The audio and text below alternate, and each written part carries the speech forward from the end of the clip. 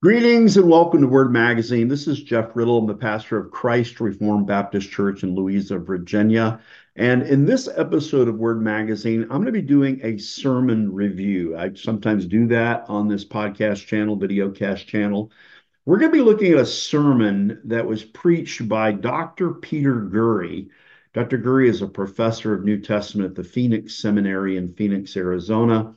But he preached this sermon just Sunday before last on February the 11th of 2024.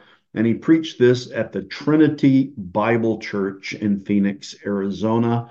And the sermon was titled Go and Sin No More. So it was a sermon that was on one of the two most substantive textual variants within the New Testament, the so-called woman taken in adultery or pericope adulteri passage. The other long passage that is disputed is the traditional ending of Mark 16, 9 through 20. So he came in as a guest preacher, was invited in as a guest preacher to this church, which I assume is probably doing a series through the Gospel of John. And the pastor decided, this is a disputed text. I need to bring in an expert to be able to teach this passage. I don't know if he didn't feel qualified to teach on it. He didn't want to make the call on whether this passage is authoritative or not. So he brings in Gurry, the expert, to address this passage. And Gurry is going to explain to the congregation listening to this sermon that this passage indeed is not part of the Gospel of John. It is spurious. It's not original. It's not authentic.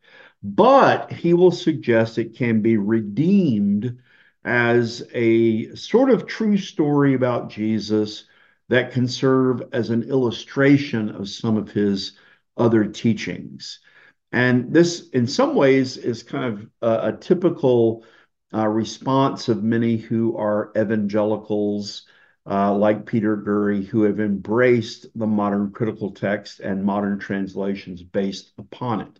So I have skimmed through part of this sermon. It's about a 50-minute sermon and didn't listen to all of it, but listened to some of it. So in this review, I'm going to be listening to it fresh along with you, and I'm going to be offering some extempore comments about it. I have in front of me just a couple of notes, some things I jotted down. I've got my Bible and I've got it open to John 7:53 through 8:11. And I also have this little booklet that was published last year by the Trinitarian Bible Society, which I wrote. It's a little booklet that's titled Why John 7:53 through 8:11 is in the Bible. And actually responded to Peter Gurry's Twitter/X, where I found out about this sermon when he made a post about it. And I posted back a link to my booklet or article, Why John 7:53 through 8:11 is in the Bible. And this is available in a PDF form for free online. You can order hard copies like this one to put on an info desk at your church or a book table at your church. But if you just want to read it, you can just Google Why John 7:53 through 8:11 is in the Bible, Trinitarian Bible Society, and you'll have a link to a PDF. So I'm gonna use this, I think, in the review. I've went through and marked a few places that I think I'm gonna want to read that will, I think, offer a different perspective from the one that's going to be presented by Peter Gurry. He's going to say this thing is spurious. I'm going to defend it and say that the pastor, the preacher, can confidently preach from this text. So, without any further ado, let's see if we can pull up the sermon and let's see if we can listen to it. Again, it's 56 minutes in length. This is the website here for the Trinity Bible Church and the audio for the sermon. I don't think we're going to get through the entire sermon, particularly when he comes to some applications at the end. I just mainly want to listen to his rationale for why this should not be received as the word of God. And here, just on the sermon before the audio, the notes here, Peter Gurry, John 7:53 through 8:11, despite its traditional inclusion in English Bibles, the manuscript evidence leads us to believe that John 7:53 through 8:11 is not part of John's original gospel, but it serves as a great illustration of what we find true about Jesus elsewhere. So, again, that's the big thesis. This is not really scripture, but it is simply an illustration that we can use. So, let's go ahead and get started, and we'll stop and start as we go along. Here is Peter Gurry with his sermon, February 11, 2024, Go and Sin No More. For you to come in and preach on the footnotes in the Bible. I don't know if that's a great honor or if that's an indication of what your preaching is normally like. But either way, I'm glad to be with you this morning. So he makes a little joke here about, I don't know what it says, that I've been asked to come in and preach on the footnotes in your Bible. And there is really, though, a serious undertone in that because it is confusing for many people in the pew when there are these extensive footnotes explaining why a passage isn't in the earliest and best manuscripts, but it appears there on the pages of their Bible, maybe even if it's put in brackets. They assume it's part of Scripture, but now an expert is going to come in and tell them, no, no, no, this is not part of the Word of God. To tackle what can be a difficult topic. And I hope this morning I can say something constructive and helpful about it with you. If you would turn in your Bible to John chapter 8. If you're reading from the Black Pew Bible in front of you, I've got a copy of that. It's on page 894. And what I'd like to do with you is read the text together with you, and then I'll explain what we're going to do with it this morning. All right. So John chapter 8, it technically starts in the very end of John chapter 7, but your ESV has put the last verse of chapter 7 together with the beginning of chapter 8. It says, they went each to his own house, but Jesus went to the Mount of Olives.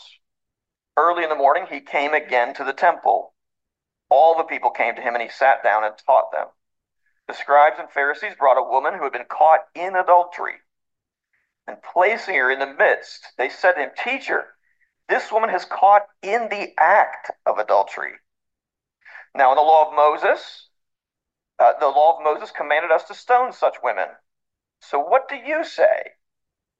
This they said to test him, that they might have some charge to bring against him. Jesus bent down and wrote with his finger on the ground. And as they continued to ask him, he stood up and said to them, Let him who is without sin among you be the first to throw a stone at her. And once more he bent down and wrote on the ground. But when they heard it, they went away one by one, beginning with the older ones. And Jesus was left alone with the woman standing before him. Jesus stood up and said to her, Woman, where are they? Has no one condemned you? She said, No one, Lord. And Jesus said, Neither do I condemn you. Go, and from now on, sin no more. Well, that's the text in your Bible this morning. Okay, so he reads the passage. This is from the English Standard Version, where it's placed there in the double brackets, indicating that it's actually not part of the Word of God. But he's read this before the congregation. I mean, what does a pastor normally do before he preaches? He reads the text of Scripture. And there's sort of a question that arises here from the beginning. If you do not believe this is the Word of God, if you do not believe that this is the God-breathed, inspired Word of God, what profit is it to read it publicly? And this is a question we're going to come to later. If you don't believe this is the Word of God, I would have a lot more respect for evangelicals who have embraced the modern texts and modern translations if they honestly would just take these passages out of their Bibles. But why do they not do that? Because they know that it would cause upset among the people of God. And actually, this whole message is about trying to soothe and calm down any upset that might arise from some who might be bothered by essentially the removal of this text from the Bible. So let's continue. But if you were looking at it closely, you notice, as Malachi already said at the beginning, there are two brackets right before this passage, aren't they? And two brackets at the end, and there's even a note in front of it, and there's an even longer footnote at the bottom of your page. So what I want to do with you this morning as we think about what's going on here is I want to consider why these verses are in your Bible. Then I want to explain to you why they have this particular note and explain it a bit more in detail for you. And then lastly, I don't just want to leave us there. I don't want to just give a kind of a lecture this morning to you all. What I'd like us to do is think about some of the things in this passage that that are completely in line with what the rest of the scripture teaches us about Jesus and what he came to be and to do for us. All right, so that's what I want to do. This passage, of course, is one of the most famous in the Bible, isn't it? So again, he's going to basically in this sermon, he's going to give a lecture on the footnotes of the ESV, and then he's going to bring some I guess teaching about what in this is supposedly consistent with the rest of the Bible, even if it is spurious. And again, you wonder what are ordinary Christians in the pew thinking when from the pulpit they're told that part of the content of their Bible isn't really part of the Bible. But if you have this gnosis, this knowledge, you're able to discern what is really the Bible and what isn't the Bible. And these scholars who have added these footnotes, these editors, will let you in on what the Bible really is and what it is not. People love this passage. All right, so if you would, let's go ahead and pray, and then we'll jump in. Father in heaven, I'm going to skip past the prayer a little bit here if I can. what's going on there? Then, as we think together about what we can still learn about Jesus from it, be with us and guide us in Christ's name. Amen. Okay, All right. So, let's like I said, resume. what I would do is think together with you first about why are these verses in your Bible? Why do they have this note? And then think together about some of the things that they reflect that's true from the rest of Scripture. All right. Firstly, by way of background, all right, we need to say two things. The first thing we need to say by way of sort of background to set up the issue is that I don't know any Christian denomination or branch of Christianity that that that believes that God inspired the scribes who had to copy the Bible by hand. Now, already I've said some things that some of you are going, "What are you talking about?" Let me pause here. So he says he doesn't know any churches or anyone who believes that the scribes who hand copied the scriptures were inspired. My question is, why do you even raise this then? If this is the textbook definition of a straw man argument. If no one out there thinks that the scribes inerrantly transmitted through their copying the Bible, why raise this? And I think he is raising it because he wants to suggest that perhaps there are people out there, people who believe in the integrity and the authority of Scripture, and who would defend the traditional text, who would somehow argue that the scribes never made mistakes in copying, that we don't believe in textual variants. Obviously, we believe that there were textual variants. Look at the manuscripts and you see that there were textual variants. He's right. No one believes that the scribes inerrantly copied the scriptures during the handwritten transmission process before the invention of printing. But we do believe that God preserved his word and kept it pure in all ages, even when there were circumstances when scribes did not accurately copy and made mistakes in the copying. So, but he wants to tie this in because he wants to introduce into the mind of the congregation here that there were scribes who made errors. And apparently, not just errors of omission, but also major errors of addition. It wasn't just a slip of the pen that would have put 12 verses into the Gospel of John that were not originally there. There had to be a scribe who was motivated by a desire to change the gospel if John 7:53 through 8:11 is not original.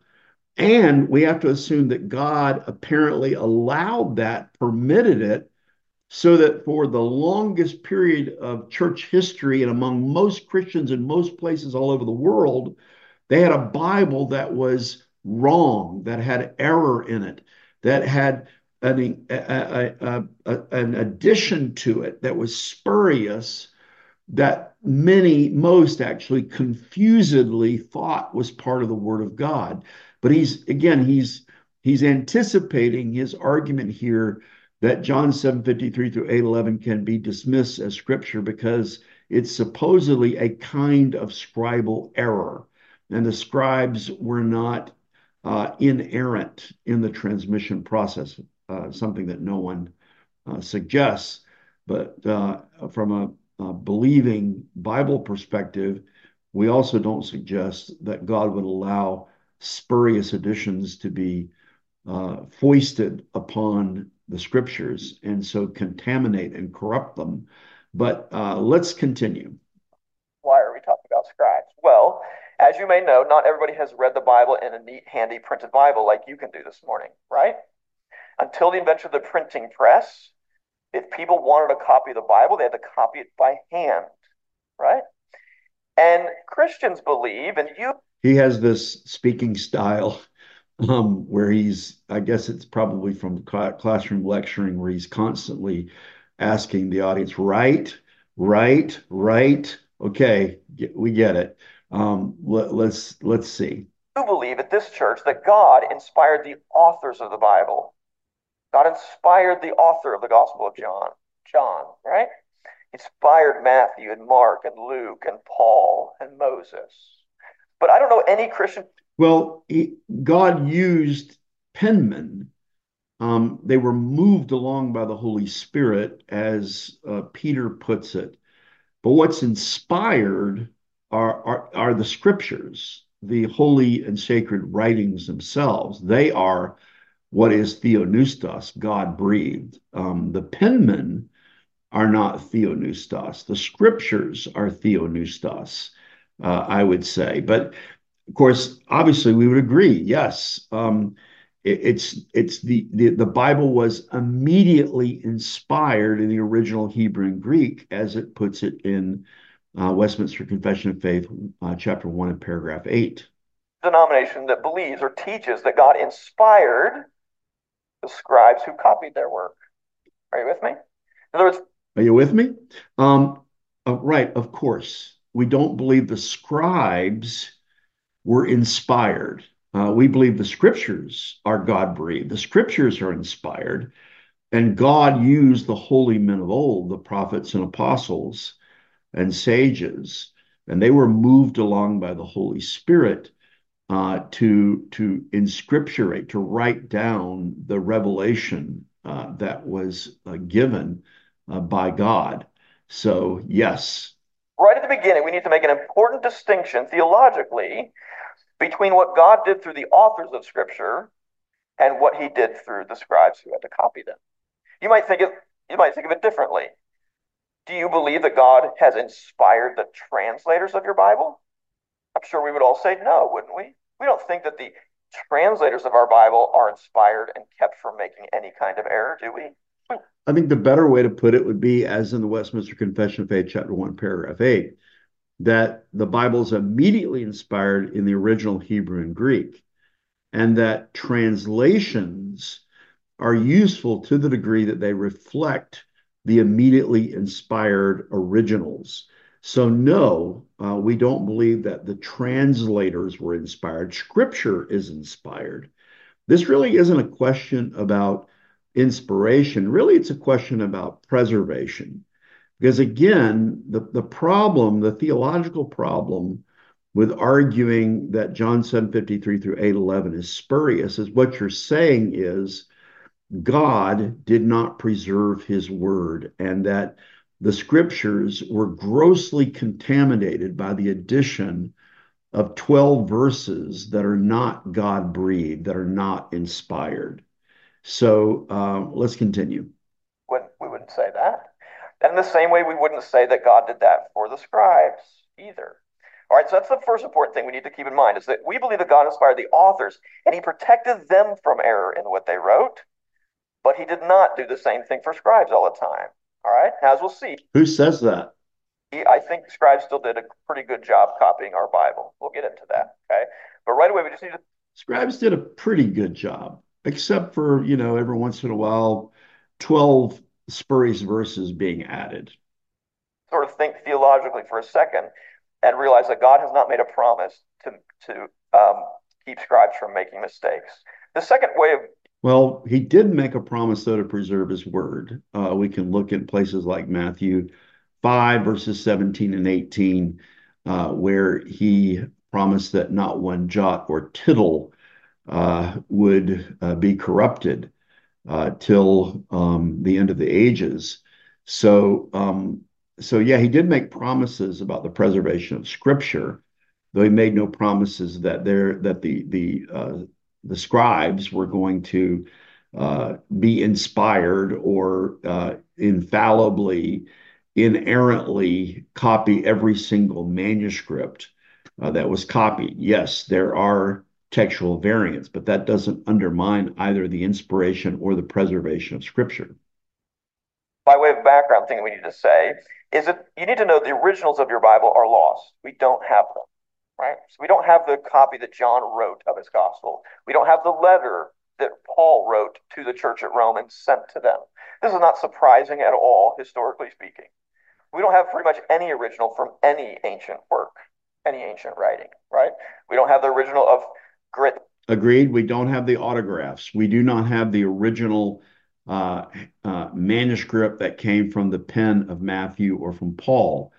But where we would differ, who hold to the Reformation text, is that we would believe in preservation. And so we believe the faithful copies, when we have the faithful copies, we have the originals, we have the autographs.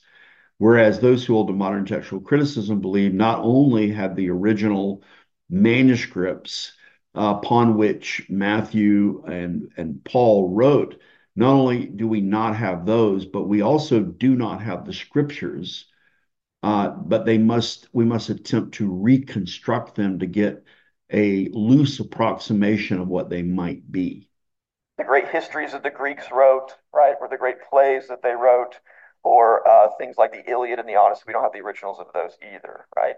They were written on things like papyrus and parchment, and these are materials that wear out over time, and so they have not survived. And the result is that the surviving copies that we have of the Bible have differences between them. That's why you have footnotes in your Bible like this one here. Okay? Scribes are not perfect. Copying by hand is hard. As I always say, if you don't believe me, try it. Right? You go home today and Right? I was thinking about that whole this rhetoric of right. Not only is it sort of asking the audience, "Do you understand me?"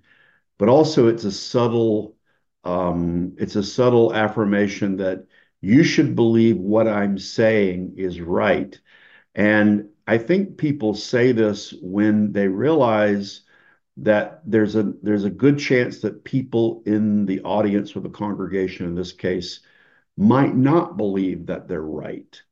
And this is where I think many times even people who are these types of mainline evangelicals, mainstream evangelicals who have embraced the modern critical text, I think that they instinctively understand that the people in the pew will be critical or skeptical when someone stands behind the pulpit, the sacred desk, and tells them that there are corruptions in the scriptures. And so they need to keep repeating right, right, right, lest someone should think that what they're conveying is wrong, wrong, wrong. and you copy out John's gospel by hand and see how you do, right? There's a saying that scribes often wrote in their manuscripts when they got to the end, and it's a little saying. It goes like this. It says, "As a traveler rejoices to see his home country at the end of a long journey, so the scribe rejoices to see the end of a book." Right? It's hard work. It's hard work to copy by hand, and God did not. No one contests that. Again, no one contests that the reality of textual variance, but that doesn't undermine either the inspiration or preservation of Scripture. Not work the miracle of protecting every last scribe from making mistakes. So as a result, our surviving copies of the Bible sometimes have differences. And that's why I'm here with you this morning. All right? That's why Malachi's not up here preaching this. But this isn't a matter of a slight misspelling, a transposition of two letters, or even two words. We're dealing with a scenario where we're being told 12 verses have been added. And I sort of cut him off here. He's saying, this is why I'm up here today and not Malachi, your pastor. Your pastor felt like, he needed to bring the relief pitcher in from the bullpen because I'm the expert. I've come in to take care of this difficult passage because your pastor apparently didn't feel equipped to do it. And so, anyways, this is why the reliever has been brought in. Okay? We can blame the scribes for me being here. All right. So let's start then by thinking this question. Okay, why is this passage in your Bible? You've already probably gotten a hint. The reason he must be talking about scribes because there's some kind of scribal difference here. And as you can read the note at the beginning of the passage, it says the earliest manuscripts do not include this passage.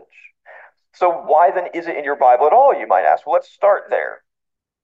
The simple reason why it's in your Bible at all is because it's been in the English Bible for a long, long time.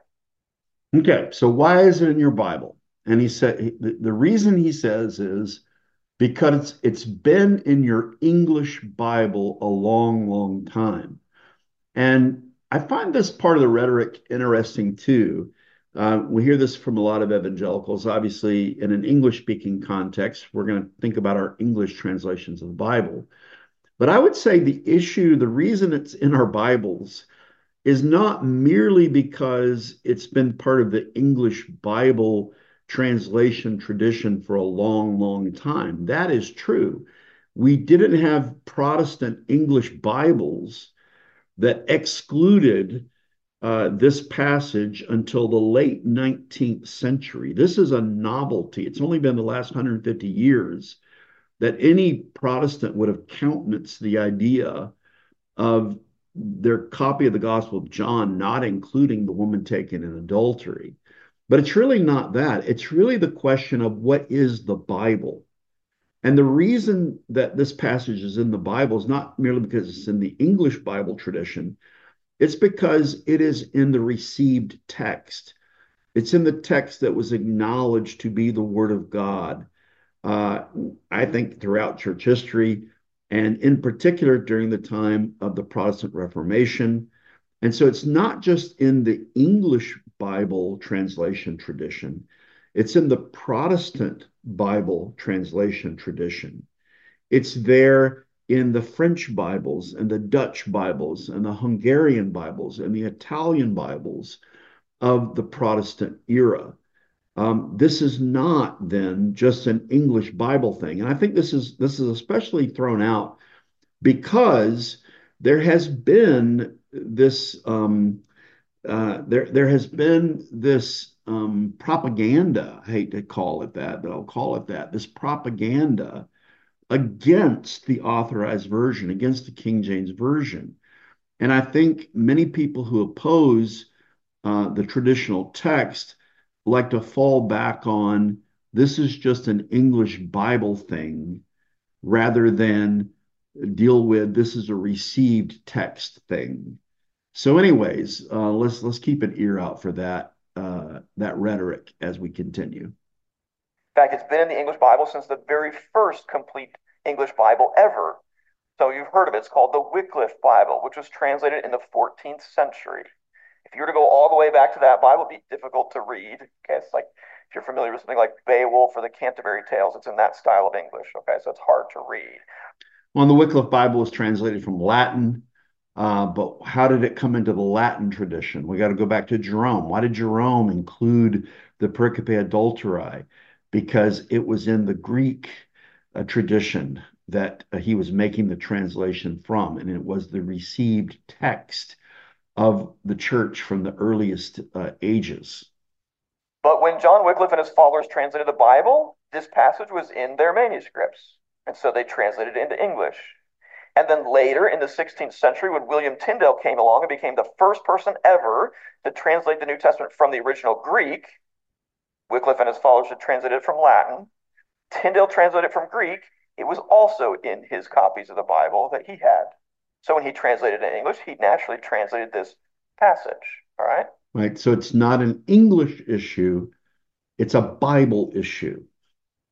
So both these famous translations include this passage because it was in their sources. And by the time you get to something like the very famous King James Bible that was produced in 1611, all English Bibles up to that point included this passage in them. All Protestant Bibles in all the languages of Europe included. So before we get any further, I want to say that's the first, and I would suggest the most important reason why this passage is still in your Bible today is because it's been part of the English Bible for a very, very long time. So it's there simply by virtue of historical momentum. Can we count it as the possibility that it's there because Christians have recognized it as the Word of God, that there's something spiritual that has gone on, that the sheep have heard the voice of their shepherd in this passage, and it has been received, recognized, and acknowledged as inspired and canonical throughout the longest period of church history in most places in church history. This has been acknowledged and received as the Word of God, and that's a much larger thing to try to do away with. And so we can understand why we want to shuffle off the reason to, oh, this is just part of the English Bible translation tradition. It's because it's in the King James Version or something like that. And Bible translators, you should know, typically don't like to make dramatic changes to the Bible if they don't have to. And here, translators come along to this passage and they, Except that modern translators are making a lot of major changes to the Bible. And is it because they feel that they have to? Um, why do they have to? go, we could do two things. We could take it completely out of people's Bibles, or we could just put a footnote in there. Well, which one is less intrusive? Obviously, it's much less intrusive to put some brackets around it and a footnote, right? And so translators, Right, right. Is it just a stylistic thing? And again, let's be honest about this. If you think this is not the Word of God, I will have a lot more respect for you if you will rip it out of your Bible. Rip that passage out. Take the Band-Aid away and deal with the pain. The reason it's kept in there is probably because of a money issue, because they know that Bibles that did not have this would not sell, because God's people recognize this as the Word of God, and there would be pushback, there would be feedback from the people of God if there was an effort to remove this. And again, it seems to me actually to be somewhat duplicitous to just put brackets and notes about it. If you really believe this is not part of the Word of God, then go ahead and take it out. Don't include it in there with brackets and footnotes if you don't believe that it is the Word of God. much prefer to do that. It's much less intrusive way to handle it. All right. So that's why it's like that in your Bible. You might be interested to know the first Bible to ever have a footnote in English about this was published in 1881, known as the Revised Version. So not till 1881 was there a Protestant Bible that included brackets and footnotes about this passage. Otherwise, it has been received as the Word of God. That's kind of interesting because, of course, The 1881 English Revised Version had Westcott and Hort on the translation committee, who had worked on their modern critical edition of the Greek New Testament. They had shared copies, advanced copies of it. And it's funny because I recently heard Gurry speaking on Mark Ward's Textual Confidence Collective, in which he was trying to say, oh, Westcott and Hort really didn't have that big of an influence upon the English Revised Version. They didn't slavishly follow it. Well, look at Westcott and Hort's 1881 Greek New Testament and see what they did with John 7:53 through 8:11. They take it out of the text proper, they put it at the end of the Gospel of John. And of course, they had an influence upon the English Revised Version. And this was just the beginning of an avalanche of modern Bible translations that began to challenge the authenticity of this passage. Yes, this is a novelty. This is something new in the history of Protestant Christianity to have Bibles that cast doubts upon the authenticity of John 7:53 through 8:11. It's the first, at least, mainstream English Bible to mark the text in this way. And what you need to know that had happened in the intervening period between, say, something like 1611 with the King James Bible, okay, and 1881 with the Revised Version, is that scholars discovered a lot more copies of the New Testament. Okay. Okay, now he's going to say the reason this happened, okay, right? Okay, is that there was this great outburst of discovery of manuscripts. And so it was merely these people following the facts and the evidence. But again, we can challenge this. How do you know what people in past generations had access to? You only know what you have access to in this generation. People over the largest extent of church history in most places have received this as the word of God. And many of those people in the earlier generations, think about the time of, say, Jerome, they had access to many manuscripts and they received John 7:53 through 8:11 as the word of God. And so it's a myth to think that we have access to more now than was had in previous generations. Now, did some manuscript discoveries influence the modern critical text and its campaign to remove John 7:53 through 8:11? Of course it did. Two manuscripts in particular, Codex Sinaiticus, Codex Vaticanus. Those are the twin darlings of the text critics of the 19th century, Westcott and Hort. And so it's the fact that they omit John 7:53 through 8:11 that had the biggest influence upon it, the attempt to remove it from the Greek, critical Greek text, and also to remove it from the Protestant translation tradition, including translations into English. Okay. So I'm going to have Jonah put a slide up here now to give you some sense of how dramatic the increase in our knowledge was between those 2 points in history. Okay, well, we can't see the slide, but again, I would question the relevance of this data. Tyndale's Bible, if you can see it up there on your left, okay, published in 1526, was informed by only about a dozen Greek manuscripts. Well, I think that is inaccurate because that assumes that Tyndale was attempting to do modern eclectic textual criticism. Actually, most likely, he was depending upon the printed editions of Erasmus. And then there's a question of what manuscripts did Erasmus have access to? So it's not really a question of how many manuscripts did Tyndale have access to. He was making use of a printed edition, but it's how many manuscripts did Erasmus have access to. And you'll hear a variety of opinions on that. In the end, I think we could say we don't know. He traveled all over Europe. He had access to many manuscripts. What we know is what, in the end, he determined would be incorporated into his printed editions. And then those printed editions were received by Protestant scholars like Stephanus and Beza, and they edited those, and they began to reflect a consensus on what the Protestant text, what the Reformation text of the Bible is. So it's not a matter of Tyndale had a lot less information than we have today. It's really comparing apples and oranges. We could say that Tyndale had a lot more things on his side. He was living in the pre-Enlightenment era.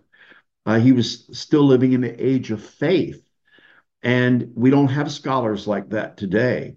The modern scholars of the 19th century are persons influenced by all the corrosive patterns and ways of thinking of the Enlightenment, and they were thinking of things in a critical way, whereas Tyndale, Erasmus, those men were thinking in a pre-critical manner. And there are many ways in which the pre-critical perspective is to be preferred. Now remember, he's the first person ever to translate the New Testament from Greek. Okay, so people are just starting to do this. So he used what he had available, and the edition of the Greek New Testament that he had available was only based on about a dozen manuscripts. By the year 1707, there was another edition of the Greek New Testament that was informed by about 100 manuscripts. Okay, if you fast forward to 2001, Okay. when your ESV was published, scholars had cataloged 30 times that number of manuscripts. You see that? Okay, just because they had cataloged them at that time doesn't mean that men in past generations did not have access to perhaps even more manuscripts, just that they were not cataloged in a way that they are cataloged in a contemporary setting. 30 times. So if you're wondering why the change between, say, Tyndale's time or the King James and the ESV, the very simple answer is we have discovered and studied and learned about a lot more evidence for the Bible. I honestly think that that is way too simplistic an explanation of why we had the rise of modern critical text. It's not merely a matter of supposedly more empirical evidence. First of all, we don't know to the degree of the empirical evidence that men of the pre-critical generation what they had access to. Secondly, though, I think that actually the modern critical text was more influenced not by this empirical data of number of manuscripts they had, but it was influenced by the rise of modern historical criticism and by things like source criticism and redaction criticism, and also a whole theory of the history of Christianity that downplayed a high Christology of early Christianity and suggested that that was only a much later development. That influenced many scholars when they looked at the manuscripts of the Greek New Testament to want to take out or see a secondary things, parts of the scripture that reflected a high Christology. So it wasn't just manuscript discoveries, it was the whole rise of the Enlightenment influenced modern historical critical method. It's far too simplistic to say it was just a matter of they had more manuscripts and somehow they were objectively studying these. Their thoughts about these manuscripts were shaped by their theological presuppositions. Now, let me stop and pause there just for a second and say something I think is helpful. Sometimes you may encounter people who think that because something like the King James Bible is older than your ESV, you might think, well, it's closer to the sources, it's closer to the time of writing, it must actually be better, right? Certainly, there are plenty of things that are older and are better, right? Okay, I'm a child of the 90s. I think that's when our culture peaked, right? The best music, the best TV shows, the best clothing. Am I right? Can I get some amens from some people? Okay, okay. We're on the same page then this morning. Very good. Okay. You might think older is always better, right? But when it comes to Bible translations, actually, because we have discovered so many more manuscripts over time, your Bible today is actually far better informed by manuscript evidence than what the King James was informed by. Can you tell me how many manuscripts the King James Version translators had access to? My guess is you cannot. It's that's a fact that no one knows. You're making an assumption, and also, I mean, we're not talking about pop culture of the '90s versus pop culture 30 years later. We're talking about the men of the Protestant and the Protestant Orthodox era who had a level of godliness, who had an expertise in biblical languages. So, yes, in many ways, they were in an advantageous position and situation. And actually, in the providence of God, they were there like Queen Esther for such a time as this, to be used to recognize the authentic scripture, uh, to preach from it, to teach from it, to acknowledge this as the text that would be the basis for the great Protestant translations of that wonderful time of revival and renewal. And so we're not talking about pop culture. Do you like 80s music and 90s music? We're talking about a fundamentally significant time in the history of Christianity. And yes, I would prefer a Bible that was shaped more by the principles and by the persons of the Reformation era than by the principles and the persons of a postmodern era in which we are now living. See, King James is still a wonderful translation. It was a great translation, especially for its time. But we've learned a lot more since then. All right. Well, it's good not just for its time, it has a continuing usefulness. It's not outdated. And the most significant thing about its usefulness is that it's based on the immediately inspired Hebrew and Greek originals. So by 1881, the increase in manuscripts had convinced many scholars and translators that this particular story, famous as it was not original to John's gospel. And so from that point on, most major English Bibles note the problem in one way or another. Okay, so right, it's only been 150 years. This is an extremely novel idea that John 7:53 through 8:11 should not be part of our Bibles. And this, I think, is a good reason why you should use a translation that is based on the traditional text that does not put this passage in brackets and doesn't add footnotes which raise doubts about its authenticity. Right? They'll put brackets around it, Right? some will italicize it, almost all of them will have some kind of footnote. So if Jonah goes to the next slide here, you can see here's the footnote, not the note above it, but the actual note way down in tiny little print in your Bible. Here's what your ESV footnote says. It says some manuscripts do not include 753 through 811, which is Some manuscripts do not include 753 through 811. These footnotes, and he's going to talk with more specificity about the numbers, and I do appreciate that he's going to share about that. But think about the average person who reads that. What does the term "some" mean? Some early manuscripts do not include it. And I think probably for most people in the pew, does that mean 10? Does it mean 100? Does it mean 1,000? There's absolutely no way to interpret the scale. And given that footnotes like this can be very confusing, I think, for the average layman, for the average reader of the Bible. And there's a good argument for not having footnotes like this. If you think it's not original, like I said, just take it out of the text. Um, and then uh, be able to deal with the backlash you'll get from the marketing of that Bible. And again, I think that's the main reason why they keep it in there. They realize there might be a backlash, but they want to still cast doubt upon its authenticity among readers. Is our story, right? Story of the woman caught in adultery. And then it says others add the passage here or after chapter 7, verse 36, or after chapter 21, verse 25. That's the very end of John's gospel. Okay. Or after Luke 21:38, with variations in the text. All right. This is the ESV footnote again is extremely misleading. And I think he's going to talk a little bit more about this, but it plants in the mind of the reader that somehow John 7:53 through 8:11 is a spurious edition and it's a so-called floating tradition. And I addressed this in my little booklet towards the end of the booklet on page 11.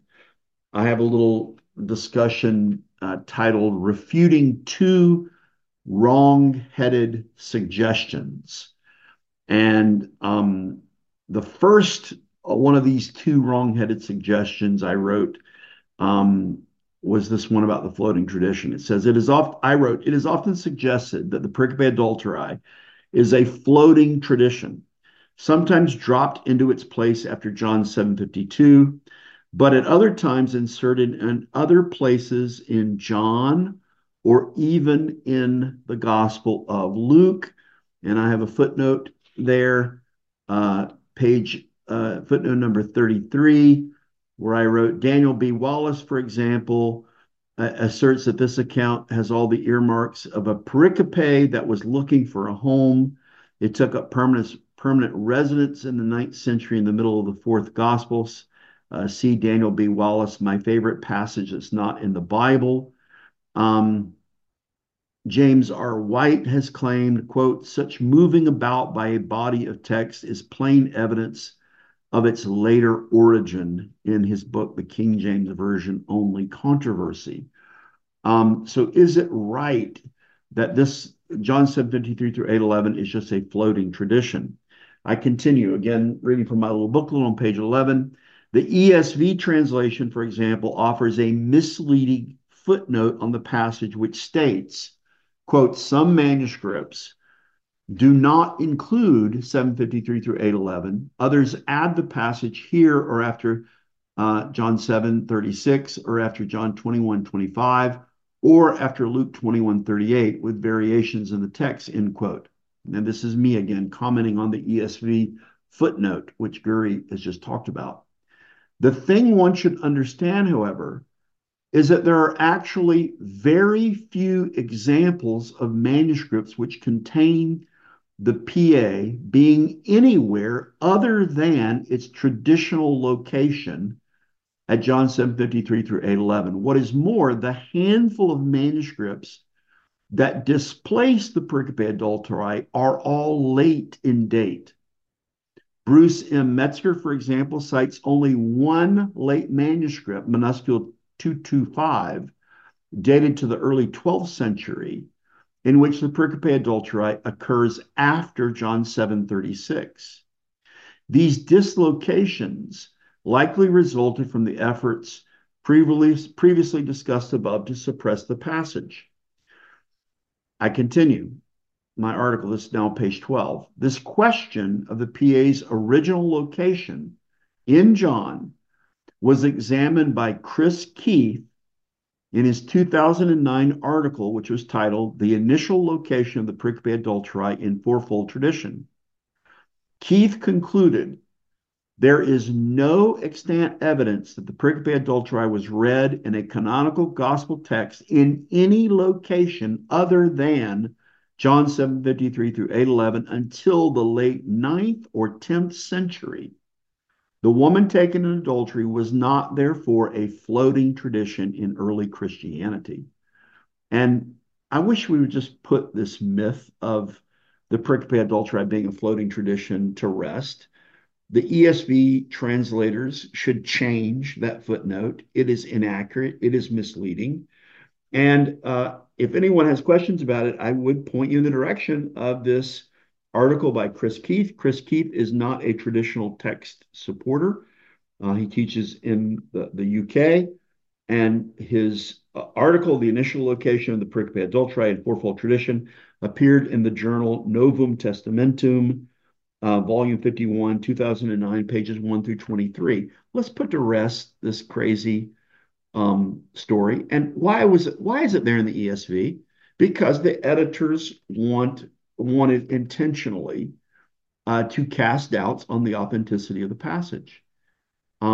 So, anyways, let's put that to rest, and let's go back now to the sermon. He's going to talk some more about it, but um, clearly, I've laid my cards on the table.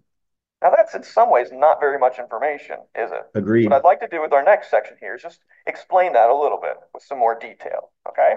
As I've already suggested, when it comes to the Gospel of John, we are blessed with an overwhelming abundance of copies of it today in Greek, okay? To Okay. date, scholars have cataloged nearly 3,000 of them. That's more than any scholar can study in a lifetime, way more. And That's an interesting statement he just made there. 3,000, there are 3,000 manuscripts, he said, that include the Gospel of John. Again, not all those are all the Gospel of John. So, as he'll point out here in a moment, some of them are so-called lectionaries. But no one could study them in a lifetime.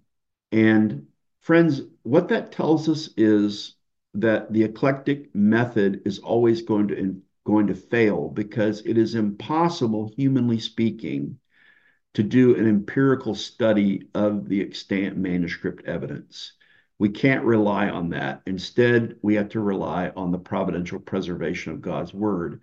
And that's why we should hold to what has been received, what was received in the Reformation era, and not try to grasp the ever elusive modern critical text and ever changing modern critical text, which shifts with every wind of doctrine and with every new scholar and new method and new algorithm that comes around.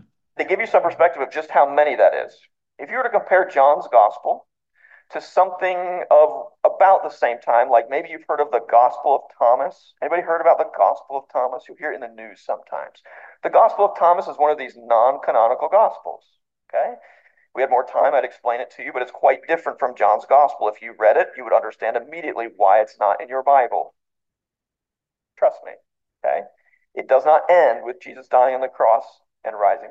Trust me, you don't have to read the Gospel of Thomas, just trust me. Okay.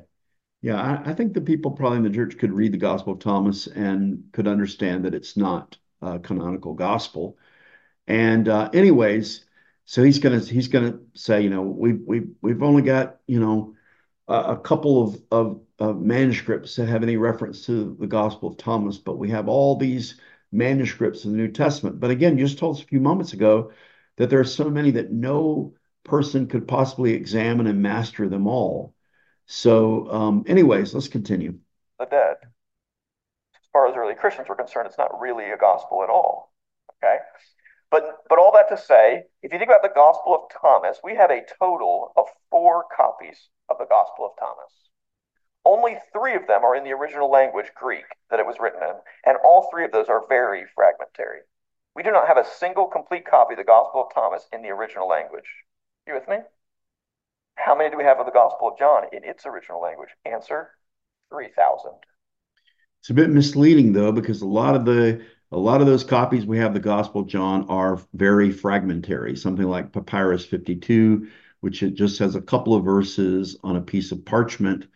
And also, we don't have a lot of very early manuscripts of many places in the Gospels, including the Gospel of John. And so this argument here is a little bit misleading. As long as you have one manuscript that has the correct reading, then you will have a witness to the authentic text, will you not? I mean, I agree. Obviously, we have more extant evidence for the Gospels, the canonical Gospels, than we do for the Gospel of Thomas. But I'm not sure that that's always the determinative argument for why the canonical Gospels are authoritative and the Gospel of Thomas isn't. The reason the canonical Gospels are authoritative and the Gospel of Thomas isn't is because of its content. Because when you read the Gospel of Thomas, you recognize this is not God breathed scripture. Whereas when you read the canonical Gospels, you recognize that you are hearing within this the voice of God. 3,000, right? So, needless to say, the Gospel of John is in a league of its own when compared to something like the Gospel of Thomas. All right. Now, when we think about those 3,000 manuscripts, there are two main types. Now, this is as technical as I'm going to get this morning, okay? As technical as I'm going to get. All right, so hang on with me for this part, and I promise this is as technical as it'll get. There are two types of manuscripts, okay? I always think it's funny when pastors and even academics like Gurry talk to people. I imagine if this congregation is like most congregations, um, there are people there who deal with complicated things all the time. There are computer programmers, there may be scientists, there may be doctors, there may be mechanics. There are people who deal with complicated things all the time. Um, and we don't need to spoon feed or condescend or talk down to people. Yes, they can understand the difference between lectionary manuscripts and continuous text manuscripts of biblical books. But anyways, let's continue. One type is what we call continuous text manuscripts. That's where a scribe wanted to copy the whole Gospel of John, start to finish, right? Okay. Right? And maybe he had Matthew, Mark, and Luke before that. The other type is what we call lectionaries. Now, those of us in sort of a low church tradition or Baptist tradition might not be as familiar with the lectionary system, but the lectionary is designed for reading in church or in the Middle Ages in the monastery. And what scribes would do with the lectionary is you take one passage, say from Mark, and you read that. And then you take another passage from, say, John, and you read that. And then the next Sunday you do the same thing with different passages from all over the Bible. Okay? And that's the other type of manuscript we have of John's gospel. So two types of manuscripts, continuous text ones, and then these lectionary ones.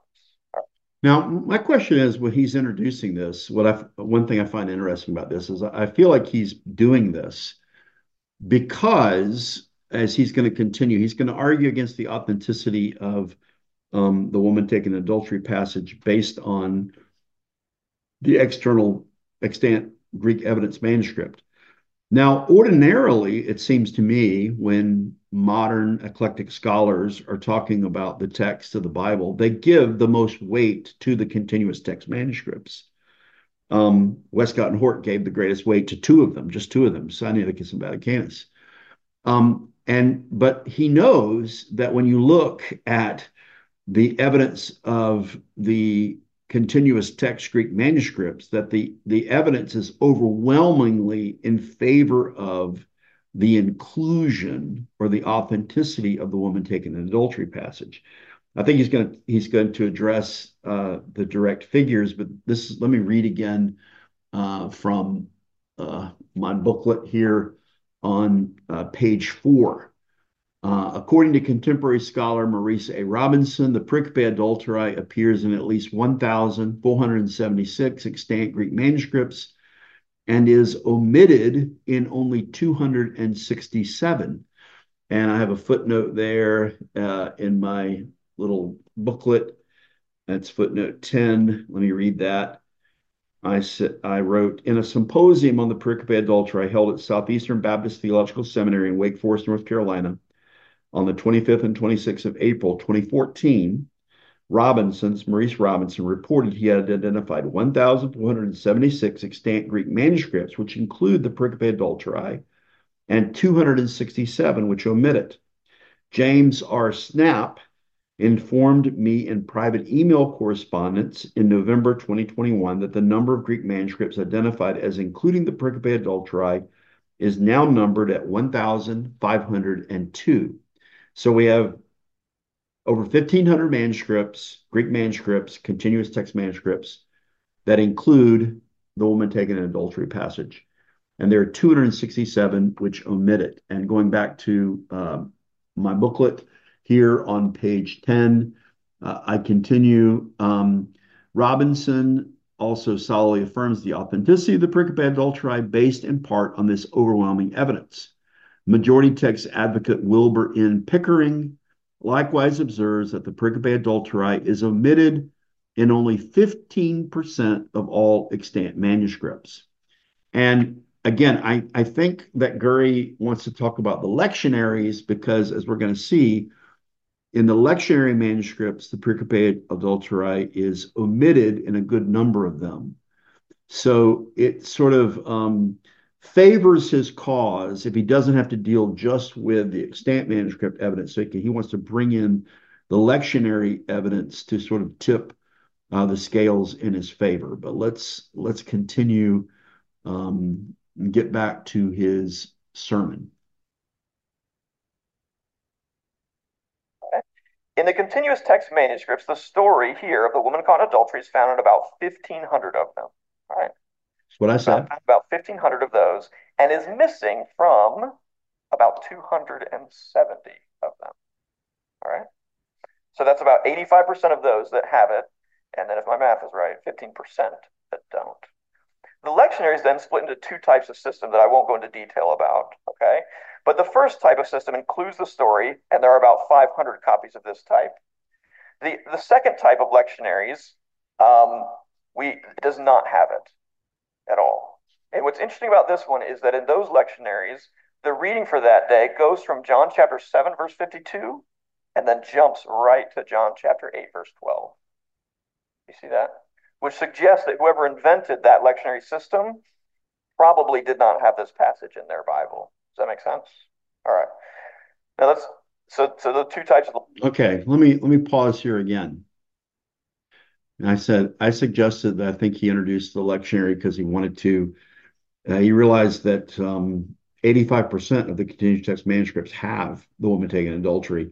So we got to bring in the cavalry of some lectionary manuscripts that would a significant number of them would omit it. In my booklet again, let's look at this is a discussion I have on page 11, um, where I say we might also call attention to another possible ecclesiastical explanation as to why the pericope adulterae is absent in some Greek manuscripts and ancient translations.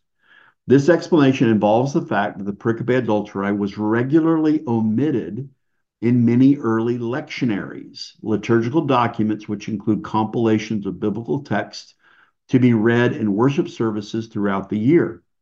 F.H.A. Scribner, great 19th century Bible scholar, English Bible scholar, observed, quote, in the lectionaries, this section was never read as part of the lesson for Pentecost. He says John 7:37 through 8:12 was the passage that was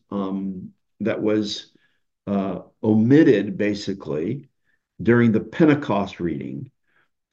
So they did not read the story of the woman taken in adultery as part of the Pentecost reading. But Scrivener says it was reserved for such saints, for the festivals of such saints as Theodora on September the 18th, or Pelagia, October the 8th. And in many service books whose menology was not very full, it would thus be omitted altogether. And so the reason the passage is missing in many of these lectionaries is because it was not read as a regular part of the Pentecost season, but it was reserved for some of these feast days of particular women. This is discussed by Tommy Wasserman and Jennifer Knust as well, that there were these women, perhaps who famous women who had been prostitutes, maybe women of ill repute who were converted and then were recognized as saints. And they thought it was wonderful to read the pericope adulterae on their feast days. And so they didn't read it during the Pentecost service, the main service, but they read it on these days. And so here's an explanation for why it doesn't appear in the liturgies. So anyways, I think that's the reason why he wanted to bring in this discussion of these lectionary sources, because he recognizes that if you just look at the continuous text manuscripts of the Gospel of John, it's there overwhelmingly. It's overwhelmingly present there.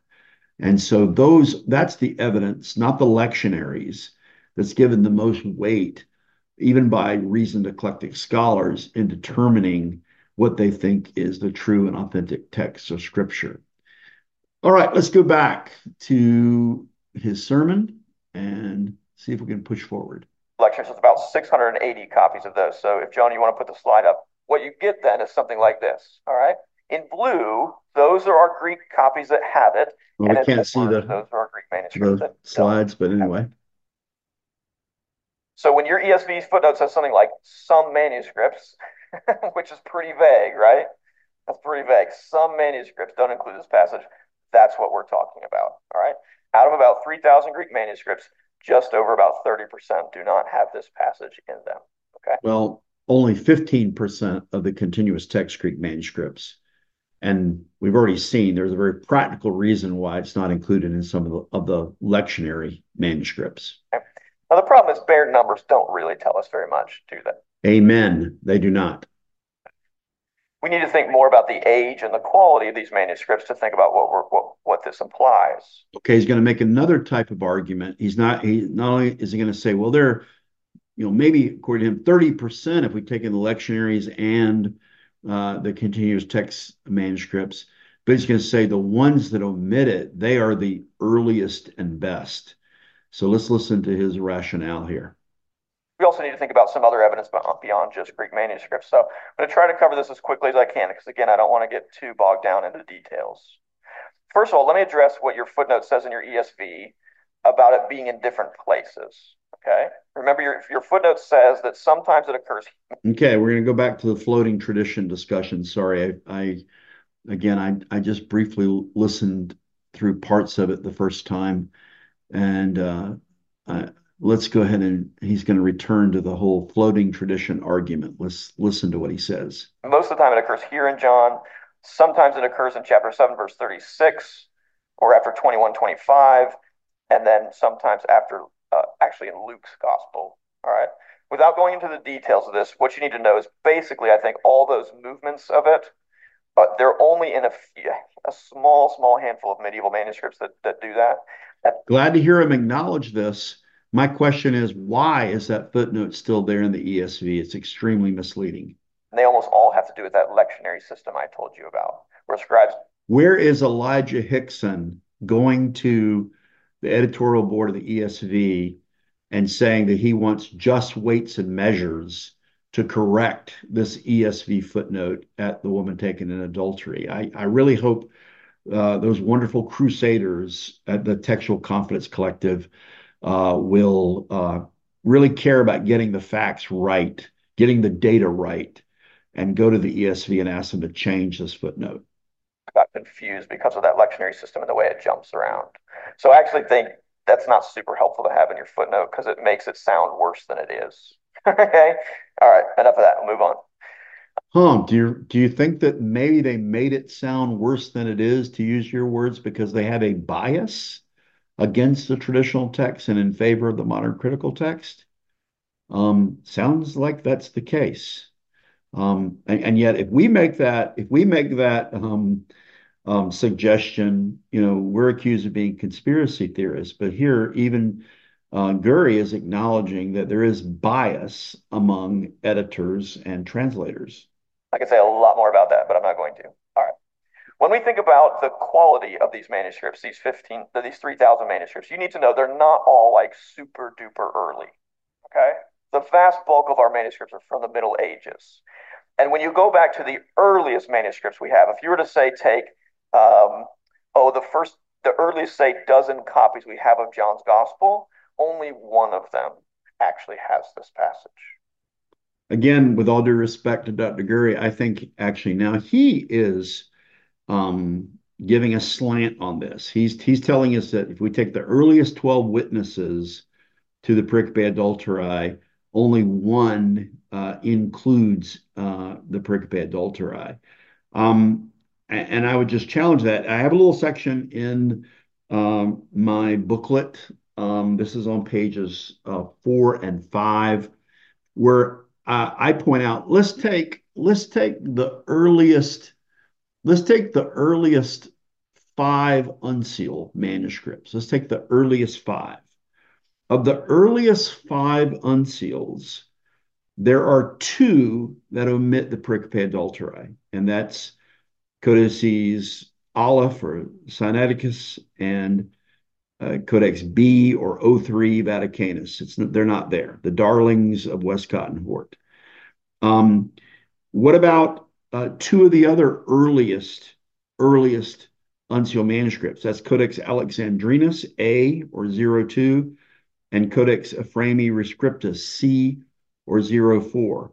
Well, as I note in my booklet, in both of those manuscripts, it's not necessarily that the pericope adulterae is omitted, but the place where John 7:53 through 8:11 would appear in those manuscripts is damaged or defective at this point. So they're not witnesses against inclusion, they're damaged or defective. And again, we would have two that omit it, definitely omit it, Sinaiticus and Vaticanus. We would have two of the five earliest uncial manuscripts that don't have it because they're defective or damaged. That's Alexandrinus and Ephraemi Scriptus. And then there is one manuscript, Codex Bezae, one of the earliest, that does have it. So this is what I wrote on page 4 of my little booklet. I wrote, this means that among five of the uncials that are considered most ancient by modern scholars, one includes the pericope adulterae, Bezae, two exclude it, Sinaiticus and Vaticanus, and two are inconclusive, Alexandrinus and Ephraemi Scriptus.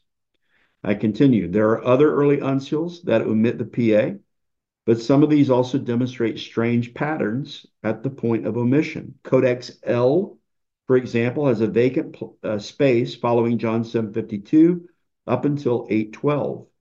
This might indicate the copyist's awareness of the PA's omission. Codex Delta omits the PA, but the beginning of 8:12 is followed by 16 blank lines. So bias is a real thing. Gurry has his own bias. I have my bias.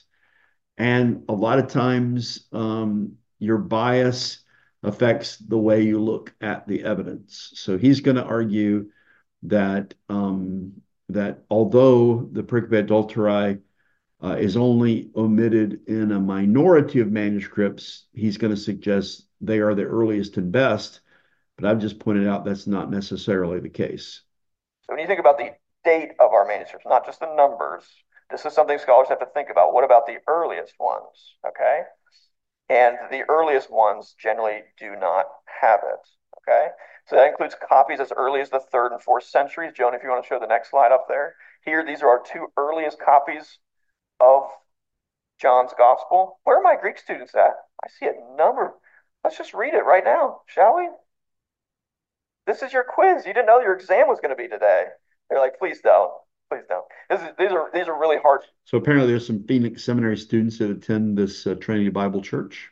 Read if you don't have a trained eye, okay? But those are our earliest copies. And the text just goes straight from the end of John chapter 7, John 7:52, straight to John 8, what we call John 8:12. Keep in mind, there's no verse numbers at this time, right? You can probably tell. You don't have to read a word of Greek to be able to read a word of Greek. You can look at that and see there's no chapter numbers and no verse numbers, right? Okay. So it's not like a scribe would somehow go, how did I end up getting this wrong number? Okay, it doesn't quite work that way. All right. So those are two of our earliest manuscripts. Joan, if you want to go to the next one, this is our earliest manuscript that does have the story. And what's significant about this one, I've given you a picture for a reason, because on the left side is Greek and on the right side is Latin. Okay, this is what we call a bilingual manuscript. Okay, from the 5th century, Codex Bezae is what it's known as. And in the orange square there, that's at least the start of the story. The reason why I want to put this picture up is, one, because it's the earliest that has the story, but also because it's not a coincidence in my mind that it's Greek and Latin. Because one of the things that we find is that the story is more common in the Latin-speaking side of the early church than it is in the Greek-speaking. Okay? We'll unpack that here in a minute, but I'll just show you that. And then one more And yet there it is also in Greek in Beizai. So just because it is a diglot and it has Greek and Latin doesn't diminish in any way the fact that it is an unsealed manuscript that tells us about the antiquity of this passage. No one, as far as I know, questions the antiquity of this passage, that it is ancient. Even those who believe it is spurious would agree that it has ancient attestation. It just doesn't come out of nowhere. It's not invented in the Middle Ages. So it's there. Tommy Wasserman and Jennifer Knust do a nice job in their monograph on the woman taken in adultery passage by talking about some of the other types of material evidences that show us that this passage was known among early Christians, looking at things like little ivory jewelry boxes that are dated to the fourth century that have an artistic depiction of the woman taken in adultery before Christ. And it shows that this passage was known and loved from the earliest times of recorded Christian history. And then we also have obviously evidence of it in ancient manuscripts. Just got to show some pictures for the kids this morning. All right. This is an 8th century manuscript known as Codex Regius. And this one's interesting because what you can see is the scribe actually left a blank space. Do you see that? These are two consecutive pages. And that orange box is where you could fit this story. Those ones, these are kind of manuscripts that really excite scholars like me. And what it shows us is that there was controversy. That's another thing we would say for those of us who defend the authenticity of the woman taken in adultery. We recognize there was controversy about this passage. And there were some people who wanted to include it and some people who wanted to remove it. And this manuscript that he's talking about that leaves the blank space shows us, as I made reference to also from my booklet, that there was controversy about this passage and whether or not it should be included. Because then it's like a puzzle. We got to figure out what happened here. To describe think, well, I know about the story, but I don't think it's original or authentic, so I'll leave it out.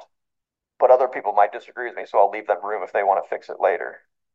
Who knows? He didn't leave a note. Now there is a little note on Latin over there on the left side, but I don't think it helps us much. It's probably quite a bit later. Okay, so this just gives you some idea of how we find this section of text in some of our earliest manuscripts. Okay, so as I said, the earliest manuscripts do not have it. Then we can think about other evidence beyond just the manuscripts. Early on, the Greek New Testament was translated into other languages like Latin. We've already seen a picture of Latin, but also translated into languages like Syriac and Coptic. Coptic is an Egyptian language that uses Greek letters. And most of these earliest translations, in fact, those three in particular, which are our earliest, they also do not have this story in them. That statement is that statement he just made is quite misleading, kind of like the ESV footnote. Um, Let me just read again just one more little section from my booklet. Um, this is page 3 of my booklet. Why John 7:53 through 8:11 is in the Bible. With respect to ancient versions, the pericope adulterae appears in many ancient translations, most notably in the sphere of Western Christianity and in many old Latin manuscripts. The old Latin manuscripts have capitula or chapter headings, which in some of the oldest summarize the pericope adulterae as, in Latin, ubi adulteram demissit, where he dismissed an adulteress. In others of these ancient capitula, the adulteress is described as mulierum deprehensum in moecatione, the woman taken in adultery. This is noteworthy because the term moecatione is a Greek loanword in Latin, indicating that the passage was known in the earlier Greek exemplars and not merely in Latin. And I drew that information from the monograph that I mentioned a few moments ago by Jennifer Knust and Tommy Wasserman.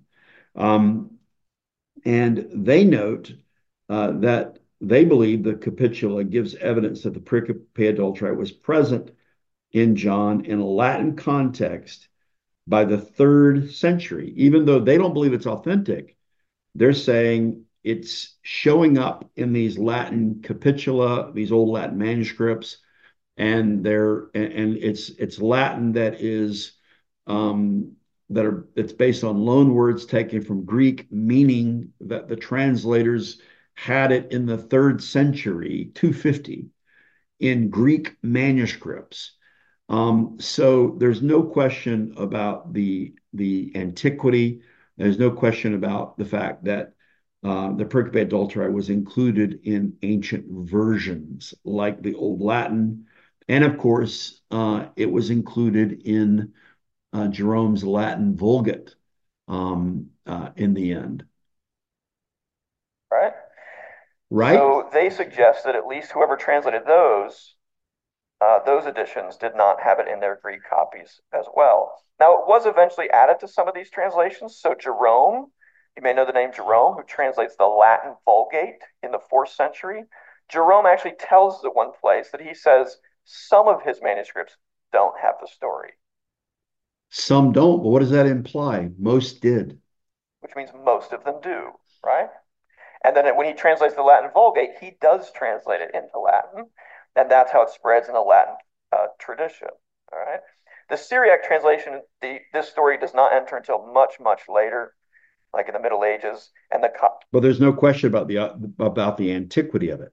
Coptic translation is similar, where it's not found in most of our early copies of the Copt. And both the Syriac speaking church and the Coptic speaking churches were also prone to other novel ideas and beliefs. I think in the Syriac church, they didn't accept books like Second Peter and Second and Third John and the Book of Revelation, and so they did not have a clear Orthodox canon, and so maybe we shouldn't be surprised that some, for some reason, might have wanted to exclude the woman taken in adultery. And hopefully, we'll talk in a few moments about why this passage was controversial and why some, particularly in the East, attempted to repress it, suppress it, and why, though it persisted, especially in the Western church. What's most interesting to me, though, is a third type of evidence we have, which we call patristic evidence. The church fathers were these early theologians who wrote about the Bible a lot. And it won't surprise you to know that when they did, they liked to quote from the Bible, right? What kind of evidence do we get from those early church fathers? I think this is the most important evidence of all in some ways. If we look at the Latin speaking fathers, we know the story is well known by the fourth century. I already mentioned Jerome. The other name we could add to that list is Augustine. Augustine also discusses the story and says it's found in most of his copies. Not all, but most. Augustine also famously gives us the first explanation for why someone might have taken it out of the Bible. And I have to tell you, with no offense intended to those of you who love Augustine, okay? Thinking of my friend Steve Doobie just for a second. Sorry, Steve. I think this explanation is really bad. He says, well, somebody took it out of the Bible because these men were afraid their wives would read the story and then be unfaithful to them. That's literally his argument. And I don't really buy that, Augustine, at all. I don't think, first of all, there's a number of other places in the Gospels where Jesus shows mercy on, say, unfaithful men or women, and they didn't take those parts out of the Bible, right? Well, there's no passage that's quite as clear a parallel to that's a clear parallel to the passage of the woman taken in adultery. That's one reason why Scripture is very deficient without it. But let's listen to exactly what Augustine said, and let me pull up again my booklet and have a discussion of the Church Fathers and their references to the pericope adulterae. He rightly points out that this passage is well known and preached upon and talked about by Ambrose of Milan. And then it's talked about by Augustine of Hippo, who was converted under the preaching of Ambrose. And here's exactly what Augustine wrote around the year 400 in a little book that was titled Unadulterous Marriages. He wrote, certain persons of little faith are rather enemies of the true faith, fearing, I suppose, lest their wives should be given impunity in sinning, remove from their manuscripts the Lord's act of forgiveness towards the adulteress, as if he who had said, sin no more, had granted permission to sin. And so he was laughing at this, but Augustine was saying that really at the core, it was a question. There were people who opposed this because they didn't like the idea that Jesus was showing his authoritative interpretation of the law, and because of his authority, that he could forgive this woman who was deserving of the death penalty. And so the command of Christ is over and authoritative over the law because he is the lawgiver. And so, again, we can see how this would have been controversial on an ethical level. Now, aside from that, I make an argument in my booklet that Peter Gurry doesn't mention, I don't think, in the sermon. We'll see as we keep going. And that is, I've suggested, others have suggested, that part of the reason this passage may have been controversial was because not just on the personal ethics level, as Augustine seems to be speaking about it, but on the level of dealing with matters within the church. There was a controversy that was taking place around the time of Augustine and afterwards, and even before his time, that was known as the Novatian controversy. And this was a schism. It actually began in the early third century. During a time of persecution, there were some Christians who lapsed and who denied the faith. And there was a debate about whether such persons should be allowed upon repentance to come back into the church. And there were some who were rigorous who said no, they get no second chances. Once they have committed this spiritual sin of denying Christ, they cannot be forgiven and received back. And some of those people who had denied the faith were even called by some of these early writers adulterers. And this passage, I think, was appealed to against the rigorous party to say, look, Christ forgave the woman taken in adultery, and therefore we ought to forgive those who denied Christ during a time of persecution and allow them to be restored to the church. I share in my booklet a quotation from a Spanish church father, Pacian, who wrote in the late fourth century, are you not willing to read in the gospel that the Lord also spared the adulteress who confessed, whom no man had condemned? And he cited that in arguments with those who were advocates of the Novatian position, that would be the rigorous position. And so we can see that in the Western Church, Ambrose, Augustine, they were using it. They're also aware of the fact that people are trying to remove it, whether for personal ethical reasons or possibly because of reasons related to the Novatian schism or the Novatian controversy. And so we can see good plausible historical reasons as to why there was controversy about this passage. But we can also see that that controversy was overcome, and there was a consensus, as shown in the extant manuscript evidence of the continuous text Greek manuscripts, that it was definitely won the consensus and the approval and the acknowledgement, the acceptance of most early Christians. Let's continue. Okay. Secondly, if you actually read the story with like even you're half awake, you get to the end and realize Jesus is not excusing her sin, is he? Okay, so I just have to say, Though I love Augustine, I think on this one he whiffed it. All right, sorry. Augustine didn't say anything wrong. I know it's uncomfortable for him because because what's really important is that Augustine is telling us there are people trying to remove this passage. So we get a firsthand report in the year 400 from Augustine of the fact that some people were trying to remove this passage from their Bibles. And so this eyewitness report from Augustine doesn't sit well with those who want to suggest it was just a spurious addition. But quite the opposite. Augustine tells us no, it's authentic, but there were people who tried to remove it. And so I can understand why he would want to laugh off and not give a lot of weight to what Augustine says here. Sorry, Augustine. Okay. What about in the Greek speaking East? Okay, we've talked a little bit about Latin. By the fourth century, it's clearly known to people like Jerome and Augustine, and they even accept it. In the Greek speaking East, it's more interesting. We don't find this story referenced at all in the writings of a very, very famous preacher. In fact, the most famous preacher of the ancient world, which is John Chrysostom. He's a fourth century preacher. He's known throughout the world.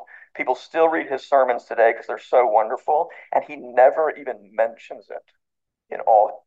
Well, I would say we don't have any extant evidences of his mention of it, but often, like in Chrysostom's sermons, he sometimes doesn't deal with every single passage. And also, since we know that this passage was controversial in the East, perhaps that was the reason we don't find mention of it. If he did speak about it, perhaps the sermons where he did speak about it were suppressed, they were not copied, or maybe he held to a view that perhaps he did hold that it was spurious, but Chrysostom's judgment about that is not authoritative in the end, and we don't have any explicit condemnation from Chrysostom of the authenticity of this passage. Okay, which is really curious. If he knew about it, you'd expect him to say something about Not it somewhere. necessarily. And in fact, in the Greek speaking East, you don't find a single commentator on John's gospel who knows the passage until the 12th century. That's an often repeated statement. There's no Greek speaking commentator who addresses this until the 12th century, except that, again, if you look at my little booklet, I point out that we have a reference to the woman taken in adultery, which appears in a third century Syriac work, which is known as the Didascalia Apostolorum, or the teaching of the apostles. And most importantly, in the writings of an Alexandrian theologian who was known as Didymus the Blind, writing in the fourth century in his commentary on Ecclesiastes, he wrote the following, and I'm quoting here as it's quoted in my booklet on page 10. A woman, it says, was condemned by the Jews on account of a sin and was taken to the place to be stoned, where that was customary to happen. The Savior, it says, when he saw her and beholding that they were ready to stone her, said to those about to throw stones at her, whoever has not sinned, let him take up a stone and cast it. If someone is conscious in himself not to have sinned, taking a stone, let him hit her. And no one dared, since they knew in themselves and perceived that they were also liable for some things, they did not dare to strike her, end quote. Now, he doesn't say this is from the Gospel of John, but he clearly knows the account of the woman taken in adultery.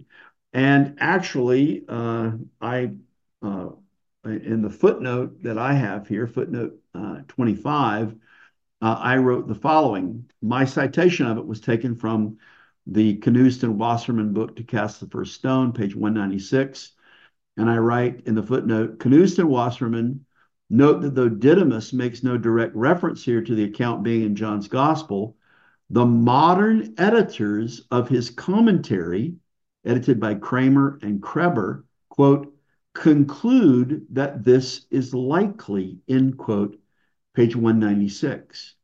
So the editors of Didymus the Blind believe that he took that from his copy of the Gospel of John.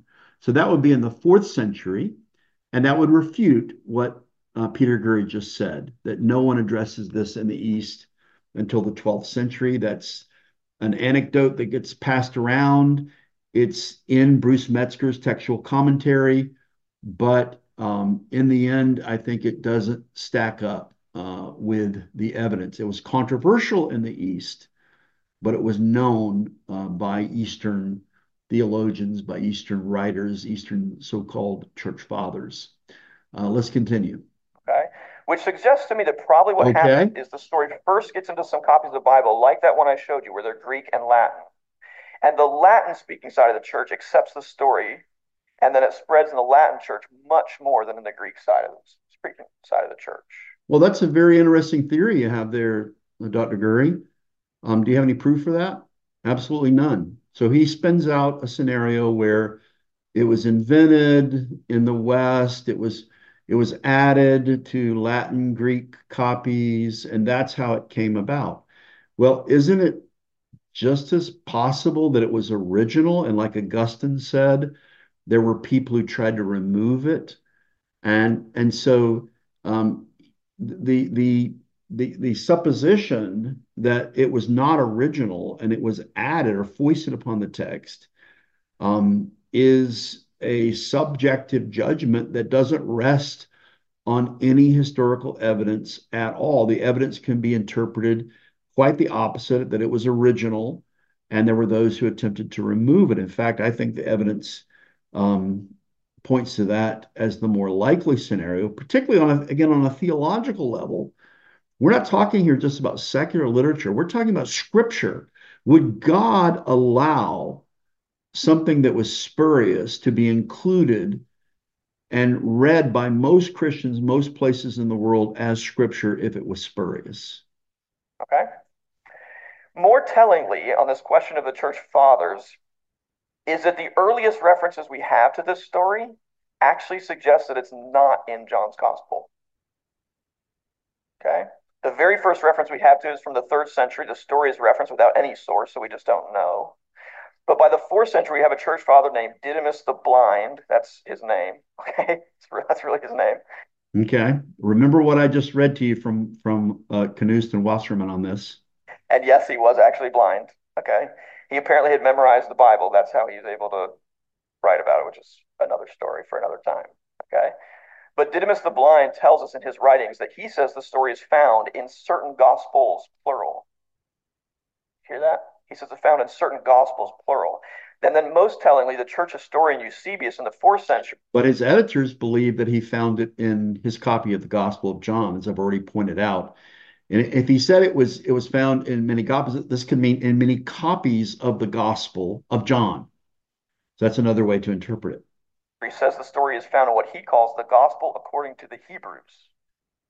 And he Well, this is another kind of controversial point. There's a reference in Eusebius's ecclesiastical history to a mention of an account that appears in the writings of, let's see, of Papias, I believe it is. Let me see if I can find it. I do address it this issue within my booklet, and let's see if I can locate my discussion of that point. Though there are few references in the Pericope Adulterae in the Eastern tradition, evidence does exist. This incident was well known among Greek-speaking Christians. In his ecclesiastical history, Eusebius of Caesarea cites Papias of Hierapolis's second-century discussion of, quote, a woman who was accused before the Lord of many sins. And in my footnote for this on page 23, I note Eusebius, and this is in Ecclesiastical History, Book 3, Chapter 39, says Papias's reference was to the account as it appeared in a work titled The Gospel According to Hebrews. But I point out this does not exclude its presence in John. I have read other people who have suggested that the reference of Papias of Hierapolis that's cited in Eusebius is perhaps not even to the woman taken in adultery passage, but to some other account in the work, the Gospel according to the Hebrews, about Jesus' interaction with a sinful woman. Maybe like the woman who washed the feet of our Lord.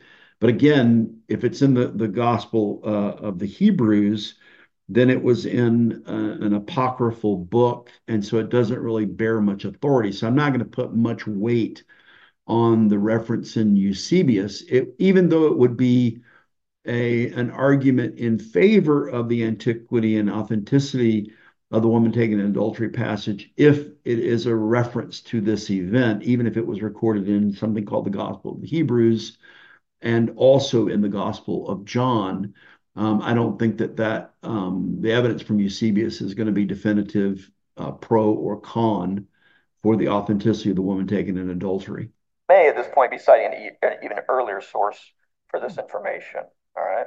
The first source we have that very clearly references the story and says it's from John's gospel is Ambrose in the late fourth century, so around the same time as. Couldn't be late fourth century because Augustine is writing his work in 400. And so Ambrose would have known about this. Let's see, the dates for Ambrose are 339 to 397. So, we all make mistakes, and Gurry said it wouldn't have been till the late fourth century. But if Ambrose is writing about it, and Augustine is writing his work where he makes reference to it in the year 400, then it must have been known much earlier than that because they think of it as it's part of their Bibles, and there are people trying to remove it from their Bibles. And so, again, we already talked about the fact that it's in the capituli of the old Latin manuscripts, which is going to put it in the 200s as being in Greek manuscripts in the 200s. Jerome and Augustine. Well, that's really significant. That suggests to us that this may well be a story that people were telling, and it ends up in different gospels. And eventually somebody says, we've got to put this in the Bible, and they put it in John's gospel. Are you? Interesting speculation you have there, but you have absolutely no factual evidence to back that up. And again, I can suggest an alternative that it was original and there were people who tried to remove it. And I think actually it's a much more plausible explanation. You're going to have us believe that Christians had such a loose view of the Bible that they would accept the insertion of 12 verses that had not been there before. And so I don't believe that the early Christians would have stood for the insertion of 12 spurious verses into their Bibles. I think it's much more likely that persons would have come along to try to remove such a passage because it was controversial. With me? Now, at this point, you probably have a question in your mind that you're going, well, how often does this happen? Like, were people just for centuries just like adding whatever they wanted to the Bible? Right? And the good Right? news for you and for me this morning is the simple answer to that is Nervous laughter, right? I'm thinking people in the pew are thinking, what? People are adding things to the Bible? Right. no. This does not happen a lot. That doesn't happen very often at all. There are only two places in your entire New Testament where you have a passage of this length that is in question like this. Some of you already know this. It's this story, the woman caught in adultery, and then what we call the longer ending of Mark.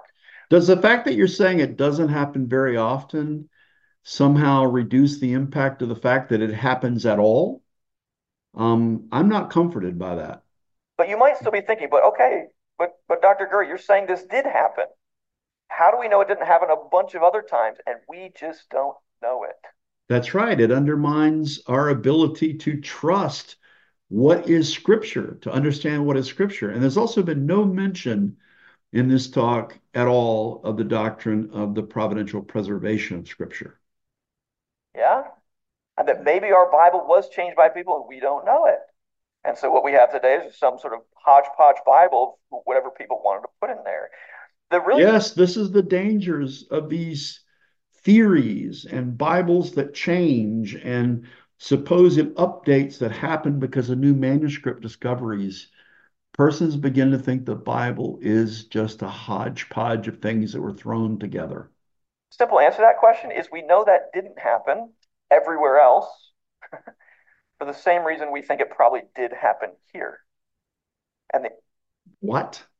the answer is all those 3,000 copies of the Greek New Testament that I mentioned, right?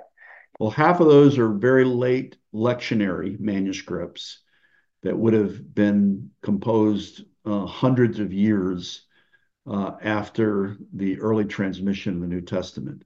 And what we do have of the continuous text, Greek manuscripts of the New Testament show that overwhelmingly there was a consensus that the Pericope Adulterae was authentic, original, and belonged in the Gospel of John. You would have to argue that people managed to change the Bible without leaving any trace whatsoever. Are you with me? In fact, the fact that this one has left such a significant trail, if I could put it that way, that's how we know there's an issue at all. Do you see?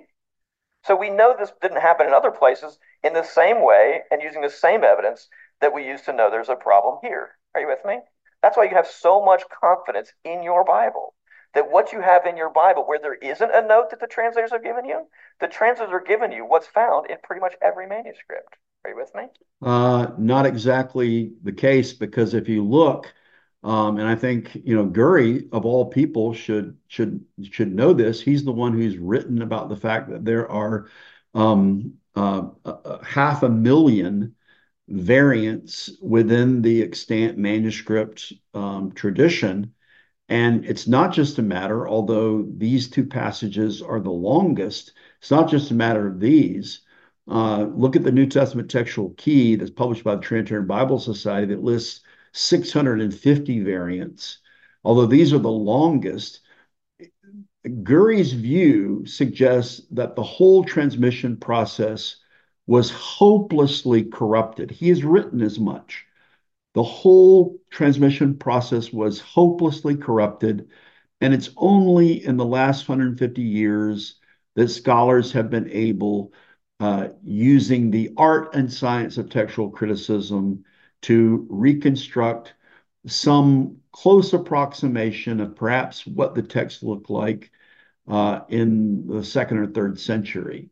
And so, yes, modern textual criticism does exactly what he suggests. That is, it undermines confidence in the integrity of the scriptures. That's really important for you to know because the worst thing that could happen this morning is that you leave thinking, wow, my Bible must be full of places like this. Well, it is full of variants and it is full of places where the modern critical text differs from the traditional text. It's not. I'm not going to be. You've written and said there are 500,000 variants in the New Testament manuscript transmission tradition. Back next week to preach. Some of you are like, thank goodness. No, okay. Right? Your Bible is remarkably trustworthy. It's remarkably trustworthy, not totally trustworthy, not absolutely trustworthy, but it's remarkably trustworthy. It's remarkably trustworthy. It has been copied so many times that we have good reason to believe that where there's no differences in our manuscripts, it's because they preserve the original text as. And wouldn't you think that it was copied so many times and there was a clear consensus, even though there was a period of controversy about this passage, so that 85% of the extant manuscripts, continuous text manuscripts we have of this passage, have this passage, accept it as authoritative. And it's only been in the last 150 years that we've had Protestant Bibles that have tried to put brackets and footnotes around it. Isn't this really just a novelty of the modern or postmodern era that there are questions, doubts being raised about the authenticity of this passage? God inspired it and gave it to his people. All right, so that's what we might call the sort of the evidence of the manuscripts. Let me just briefly mention some other things that people think about when they ask about this text and whether it's original to John or not. Okay, there is a little bit of a disjunction that the story. Okay, now he's going to talk briefly, although most of this discussion has been about external evidence. And if you're wondering, what are we? We're only 30 minutes into this 56-minute sermon. Like I said, I don't think it's going to go much longer because I think he's just going to talk a little bit more about the internal evidence. He talked about the external evidence. He can talk about the internal evidence, and we're going to end at when he finishes that discussion. And I'm not going to review the applications that he tries to make of this as an illustration, except I want to listen to how he introduces that. But he's going to transition now and talk about what we would call the internal evidence. And that is, does John 7:53 through 8:11 fit within the narrative of the Gospel of John, or is it something that sticks out like a sore thumb and is an awkward interruption into the narrative as it would otherwise appear without John 7:53 through 8:11? Let's listen to a little bit of his discussion of that. Recreates. All right. Some people will point to things like the style of the Greek or some of the words that are used in it. I'm not going to go into that partly because I just think the story is so short that it's not entirely fair to compare it to the rest of John. And think that If you want to read some of my arguments in favor of going through the language and showing that it's perfectly consistent with John 7:53, what we read in the rest of John, I would commend again my little booklet, and I have the discussion on the language and the style of the passage being Johannine or authentically Johannine on pages 7 through 9 of my booklet. we could make accurate deductions about who wrote it or who didn't. But you will notice at the end of chapter 7, verse 52, okay, the chief priests and the Pharisees are having a conversation with Nicodemus about the people. And it just so happens to be a conversation about the law and people being accused by it and what you should do when people are accused. Right? And then verse 52 says, they replied, are you from Galilee too? They're saying this to Nicodemus. Search and see that no prophet arises from Galilee. And then if you jump to chapter 8, verse 12, it says, again, Jesus spoke to them. And it flows pretty naturally because the them is the people he's just been talking to before that. The problem with verse 12 is. All right, let's pause here for a moment. And so what he's pointing out is if you look at 7:53, it is a description of a conversation between Nicodemus and the chief priests and the Pharisees. Actually, if you have your Bible, look at John 7, verse 45. Then came the officers to the chief priests and Pharisees, and they said unto them, why have ye not brought him? The officers answered, never spake man like this man. Then answered them the Pharisees, are ye also deceived? Have any of the rulers of the Pharisees believed on him? But this people who knoweth not the law are cursed. Nicodemus saith unto them, he that came to Jesus by night, being one of them, doth our law judge any man before it hear him and know what he doeth? They answered and said unto him, art thou also of Galilee? Search and look, for out of Galilee ariseth no prophet. Now, I'm going to back it up because let me pull back up the sermon. And I want you to listen to what Peter Gurry says here. Let me back it up just a little bit. Hopefully we'll catch it. Chapter 8, verse 12, it says, again, Jesus spoke to them. And it flows pretty naturally because the them is the people he's just been talking to before that. The problem with verse 12 is if you have the story of the woman caught in adultery before it, the last thing in that story is that everybody's gone, right? Sorry, I got to back it up just a little bit. I'm sorry. Him and the woman. Let's go back. It's not wanting to move for me. There we go. In fact, the fact that this one has left such a significant trail, if I could put it that way, that's how we know there's an issue at all. Do you see? So we know this didn't happen in other places in the same way and using the same evidence. Sorry, we that listen we to used to know there's a problem here. this over again. That's why you have so much confidence in your Bible. that what you have in your Bible, where there isn't a note that the translators have given you, the translators are giving you what's found in pretty much every manuscript. Are you with me? That's really important for you to know because the worst thing that could happen this morning is that you leave thinking, wow, my Bible must I think he's very anxious that people are going to leave thinking their Bibles are not certain, be full of places like this. It's not. I'm except for the 500,000 places where it is. not going to be back next week to preach. Some of you are like, thank goodness. No, okay, right? Okay, now Your Bible is let's listen to remarkably, this internal remarkably argument he's trustworthy. going to make It has been about the copied so many narrative flow. times Sorry, that I we had to have good back it up reason too to much. believe that where there's no differences in our manuscripts, it's because they preserve the original text as God inspired it and gave it to his people.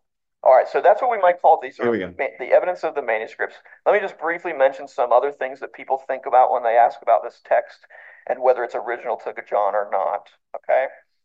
There is a little bit of a disjunction that the story creates. All right.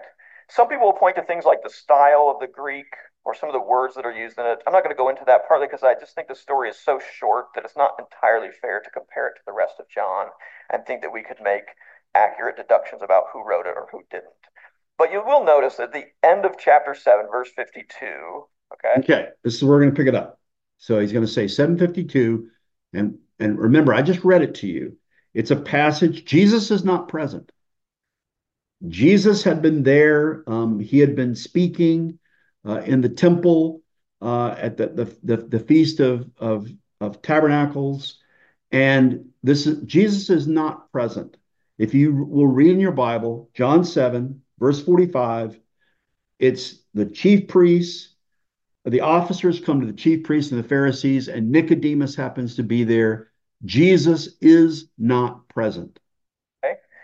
okay, the chief priests and the Pharisees are having a conversation with Nicodemus about the people. And it just so happens to be a conversation about the law and people being accused by it and what you should do when people are accused. All right. Then in verse 52 says, they replied, are you from Galilee too? They're saying this to Nicodemus. Search and see that no prophet arises from Galilee. And then if you jump to chapter 8, verse 12, it says, again, Jesus spoke to them. Whoa, let's stop there. Do you understand that if John 7:53 through 8:11 is not an original part of this narrative, you have a huge disjunction, not because it's there, but if it were not there. Because if it's not there, Jesus just all of a sudden jumps into the narrative at verse 12. It only makes sense. Verse 12 only makes sense if John 7:53 through 8:11 is the precursor to his speaking again to them, because he appears, because in John 7:53, after this conversation of the officers with the chief priests and the Pharisees, it says every man went into his own house. Then you start a new day. Verse 1 of John 8. Jesus went unto the Mount of Olives, and early in the morning he came into the temple, and all the people came unto him, and he sat down and taught them. That provides the context for John 8:12. Then spake Jesus again unto them. If you remove John 7:53 through 8:11, you create a huge narrative disjunction. And Peter Gurry, unfortunately, seems to be completely oblivious to this fact. And it flows pretty naturally because the them is the people he's just been talking to It would not flow naturally if John 7:53 through 8:11 is not original. before that. The problem with verse 12 is if you have the story of the woman caught in adultery before it, the last thing in that story is that everybody's gone, right? It's just him and the woman. So when verse 12 says, again, Jesus spoke to them, you're going, well, who's them? And our answer to that is, if you look at the context, it's in verse 2. All the people came unto him, and he sat down and taught them. All the people would have been his followers. There may well have been Pharisees. There may well have been people like Nicodemus, who was a Pharisee. There were people who weren't part of his disciples, but people who wanted to learn from him, who had heard about him. And then, if you look at chapter 8, verse 3, the scribes and Pharisees, some scribes and Pharisees bring the woman to him. And it is they, these Pharisees and scribes, who bring the woman to him. It is they who melt away and leave. But the people who remain there are the people in chapter 8, verse 2, the people who came to him and the people whom he was teaching. And they are the ones that he continues the conversation with. If John 7:53 through 8:11 is not authentic, and if it's not there, it creates, again, a terrible rupture in this narrative. And so this shows not that John 7:53 through 8:11 is not authentic, but it shows that it is authentic, in fact. Where did they come from? All right. Now, I'm not suggesting it's impossible. Okay. John can sometimes assume that we're good enough readers that we can figure out he means some other group of people or whatnot. But it's just one of those little things that makes you go, huh. Given the manuscript evidence as we've described it, then you start to look at some of those things internally and you go, yeah, this maybe suggests that it really was added later. All right. So, as a summary then of what we said so far, why is this text in your Bible? The answer is because despite the evidence against it being original, it's been accepted by a lot of Christians and it's been in the English Bible from the very beginning. Not just the English Bible, it's been received by Christians all over the world, the vast majority all over the world throughout the recorded history of Christianity. And since the Reformation, it has been broadly received, not just in English Bibles, but in all printed Protestant Bibles of the Reformation, post Reformation era until the late 19th century. Right? It's been in the English Bible for a long time. And a lot of Christians have read it as belonging in the Bible. And then again, why is it marked? Because as more manuscripts were discovered over time, the earliest evidence gave translators good reason to think this is not originally part of John's gospel. All right. The most recent in-depth study of the issue suggests that it was probably added sometime in the 3rd century. And there are very I think he's probably referring to Wasserman and Knust, and they make a speculation, just like some of the speculations Gurry has floated out, but there's absolutely no hard and fast and sound information that would prove that it was a fabrication inserted into the text. And we might just as well plausibly suggest it was original. And because of controversy, there were those who attempted to remove it from the text. there's theories that I won't get into this morning as to why it was added then and then why it was added at this spot and not somewhere else. Okay. But for the sake of time, I'll let you ask me about that maybe after if you're really curious. Okay. The most important reason that it's marked is because it's easier to explain why these verses would be added than it is to explain why they'd be removed. Right. I don't think it's easier to explain why it was added. I think it's much easier, a much more plausible explanation is there was an attempt to remove it. And we have a first person witness of this from Augustine from the year 400 that this was being done. I already gave you the argument from Augustine. That's the best argument I've ever come across for why it would be intentionally removed. And as I said, I don't find it very Well, he didn't address at all the whole novation controversy issue. convincing. So then we're left to say, is it more convincing that a scribe would add it? And I think, yeah, it is. Why? Well, that's your subjective opinion. I disagree with you. The same reason you're here this morning, because it's amazing, right? It's an amazing story, is it not? So at some point along the way, a scribe probably felt like, man, this story. So it's not inspired, it's not the word of God, but it persisted just because it was such an amazing story. It's such a wonderful story. Well, why is it you think it's an amazing story? Why is it you think I mean, there are lots of great stories out there. There are great storytellers, but we don't take those stories and illustrations and add them into our Bibles. So this is another argument that I address in my booklet. I call it a wrong-headed suggestion, as there are some who are will say, well, it's a true story, even if it's not a biblical story, even if it's not part of the Bible. It's still a true story about Jesus. And I think he's going to go down that road a little bit. Let's listen to what he says. Is too good. We got to make sure people know about this. And so he probably added it here, I think, partly because of the discussion of the law.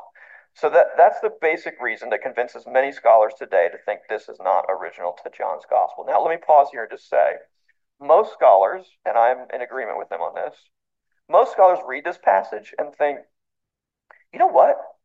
Even if John didn't write this, he didn't put it here in his gospel, this story has all the marks of something that really happened. This story has all the marks of something that really happened. It's not true. John didn't write it, but it has all the marks of something that tells us about Jesus. Okay. And just think about it for a minute. Doesn't this story sound like other stories you know from the Gospels? It's like a classic story of Jesus. It's what I call an entrapment scene, right? Well, there are many stories, there are many accounts, historical accounts of Christ having conflict and controversy, but there's no other account that's quite like this one within the gospel tradition. Where the Jewish leaders come to Jesus and they have some great difficult question for him. And here, the difficulty of the question is, right, Jesus is trapped because if he says, guys, don't stone her, then it looks like he's overthrowing the law, the Old Testament law. Do you see? He's challenging the Bible's authority, we would say. And then they're going to have an easy wedge to use as leverage to pit him against the people and say to the people, you can't follow this guy. He's against Moses. If you follow him, you're against Moses too. You see? On the other hand, if Jesus says, yep, that's what the law prescribes, go ahead. Now he's got a problem with who? The Romans. Because the Gospels tell us elsewhere at this point in history, the Romans did not seem to allow the Jews to practice capital punishment. So if Jesus has them go ahead and stone her, and then the Romans come in and go, what are you doing here? They can all say, Jesus told us to. And that gives them a great argument to use with the Romans to get him in trouble. Such a classic entrapment scene, right? In fact, that's what the text even says. They don't ask this question out of innocence. They're not looking to do what is right as far as God is concerned. They're looking to trap somebody they really don't like. So, It's such a great account and it just seems like it's true. Well, how about the possibility that it's such a great account and it just seems like it's true because it is true and because it is original to the Gospel of John? but he's getting in their way, right? Somebody who's challenging their authority. And then, of course, Jesus, amazingly, as he does when they do this, right?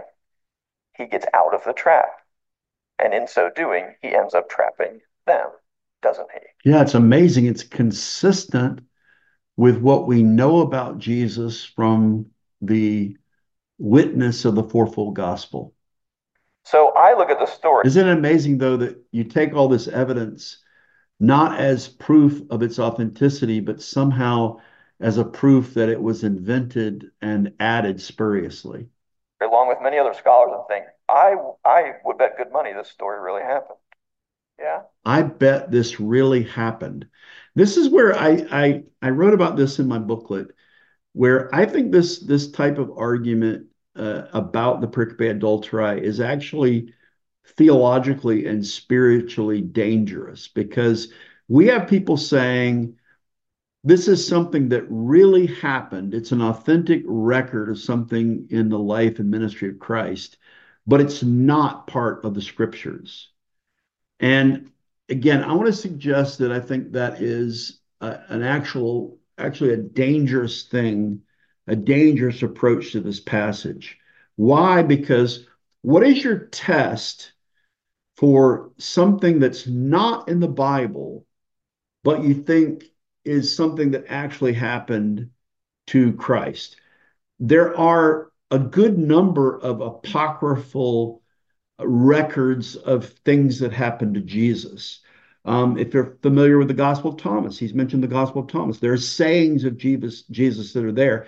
And there have been people like Robert Funk who have argued that some of the sayings of Jesus in the Gospel of Thomas are things that he actually said, even if they're not reported or recorded in the other Gospels. What's By what standard do we reject any of the sayings of the Gospel of Thomas? Likewise, if you look at some of the so-called infancy Gospels, the Proto-Evangelium of James tells us things about Mary, or the infancy Gospel of Thomas has Jesus as a little boy, knocking a friend off a roof and raising him up and taking clay and shaping birds and throwing them in the air and they become birds. What's to stop someone from saying, I think that really happened, even if it's not in the Gospels? Um, and what about Mormons who say that Jesus had a ministry in North America? And it's not in the canonical Gospels, but I think it really happened. It has all the marks of truth in it. Well, the standard Christian approach has been that we only accept as that which is trustworthy, that which is recorded in the canonical Gospels. Those are the things that we can say that Jesus truly did. And if we don't have that as a test or standard, then we open ourselves up to the possibility of accepting things as true about Jesus that are not recorded in the canonical Gospels. And that seems to me to be a very spiritually and theologically dangerous position to take. Let's continue. Even if John didn't write it. Now, at this point, some bells may be ringing for some of you thinking, isn't this exactly what John tells us? And the answer is yes. If you flip to the very end of John's gospel, go ahead if you have your Bible, flip to the very last verse of John. John tells us that we should expect that Jesus did more things than he could write about. Look what he says in verse 25 of John chapter 21. Now there are also many other things that Jesus did. Like what? Like being entrapped, having a woman caught in adultery brought to him. Were every one of them to be written, I suppose the world itself could not contain the books that would be written. Do you realize that Jesus did more and said more than what the Gospels could include? Well, of course, Jesus said and did more that is recorded. The Gospels are selective recordings of the things Jesus said and did. But verse 25, the closing verse of John, is not a verse that could be used as a justification for accepting apocryphal reports of things that Jesus said and did as authentic. Otherwise, we would be opening the door to the Gospel of Thomas and the Gospel of Peter and the infancy Gospel of Thomas and the Proto-Evangelium of James and perhaps even the Book of Mormon. I think the verse that should be laid alongside of John 21, verse 25, would be John 20, verse 31, where it says, But these are written, the things in the Gospel of John, that ye might believe that Jesus is the Christ, the Son of God, and that believing ye might have life through his name. Sorry, I want to read verse 30 ahead of that. Verse 30, John 20, verse 30, and many other signs truly did Jesus in the presence of his disciples, which are not written in this book. So there's an acknowledgement that Jesus, yes, he did many things that were not written in this book, but these are written. The things in this book are written that ye might believe that Jesus is the Christ, the Son of God, and that believing ye might have life through his name. It's the things that are written in this book that the Christian is to receive and believe. And so if John 7:53 through 8:11 is not authentic and not original to this book, it would not be counted among the things that are written here, that ye might believe that Jesus is the Christ, the Son of God, and that believing ye might have life through his name. Let's listen to just a little bit more. I think we're almost finally at the end. Right? He had to have. At best, they give us 3 years of his life. And if you read through the gospel, it takes you less than 3 years. Right? Simple math. They had to leave things out. All right. You might ask, well, why did they leave this one out? I don't know. I can't say. John didn't tell us that. But that suggests that this may really have happened, and somebody at some point thought we want to include that. Now, at this point, we have to ask the question, what do we as Christians today do with this? If this passage has been in our Bibles for so long, and many Christians have read it as scriptures, how should we read it today? Should we follow the lead of some and treat it like the rest of Scripture? In which case, I would have been here this morning. You're going, well, he's probably not going to say that.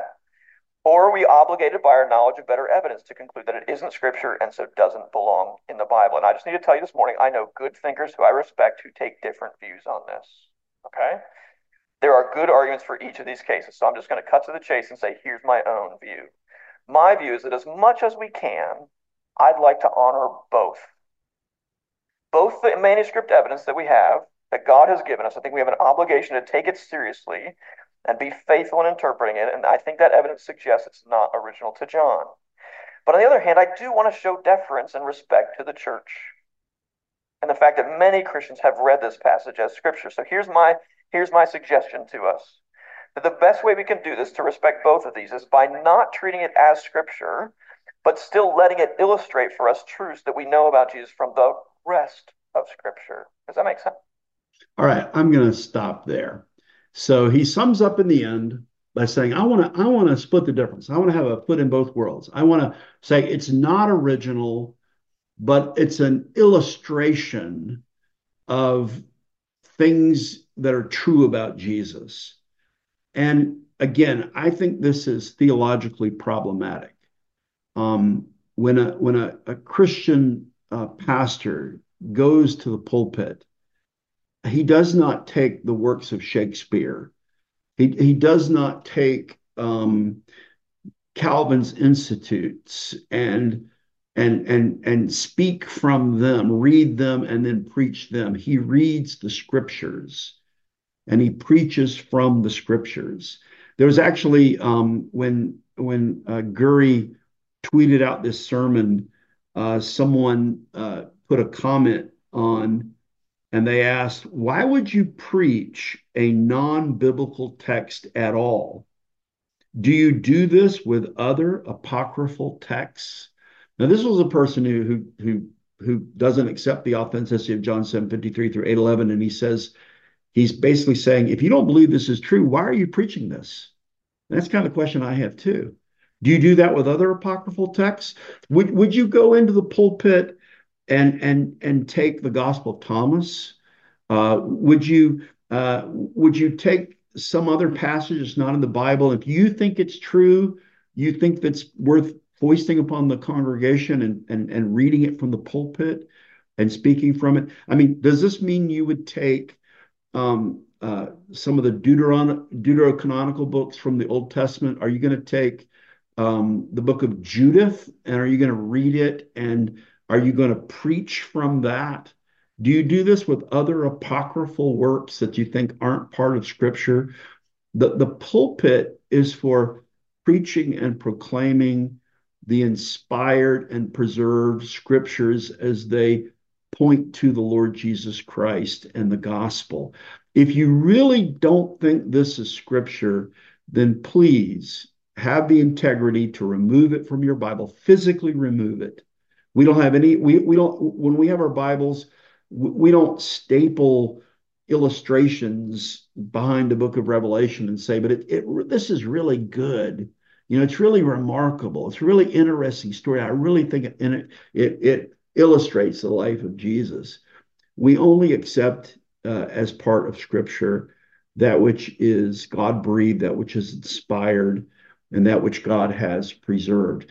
I think we can, with all confidence, preach John 7:53 through 8:11 as the Word of God.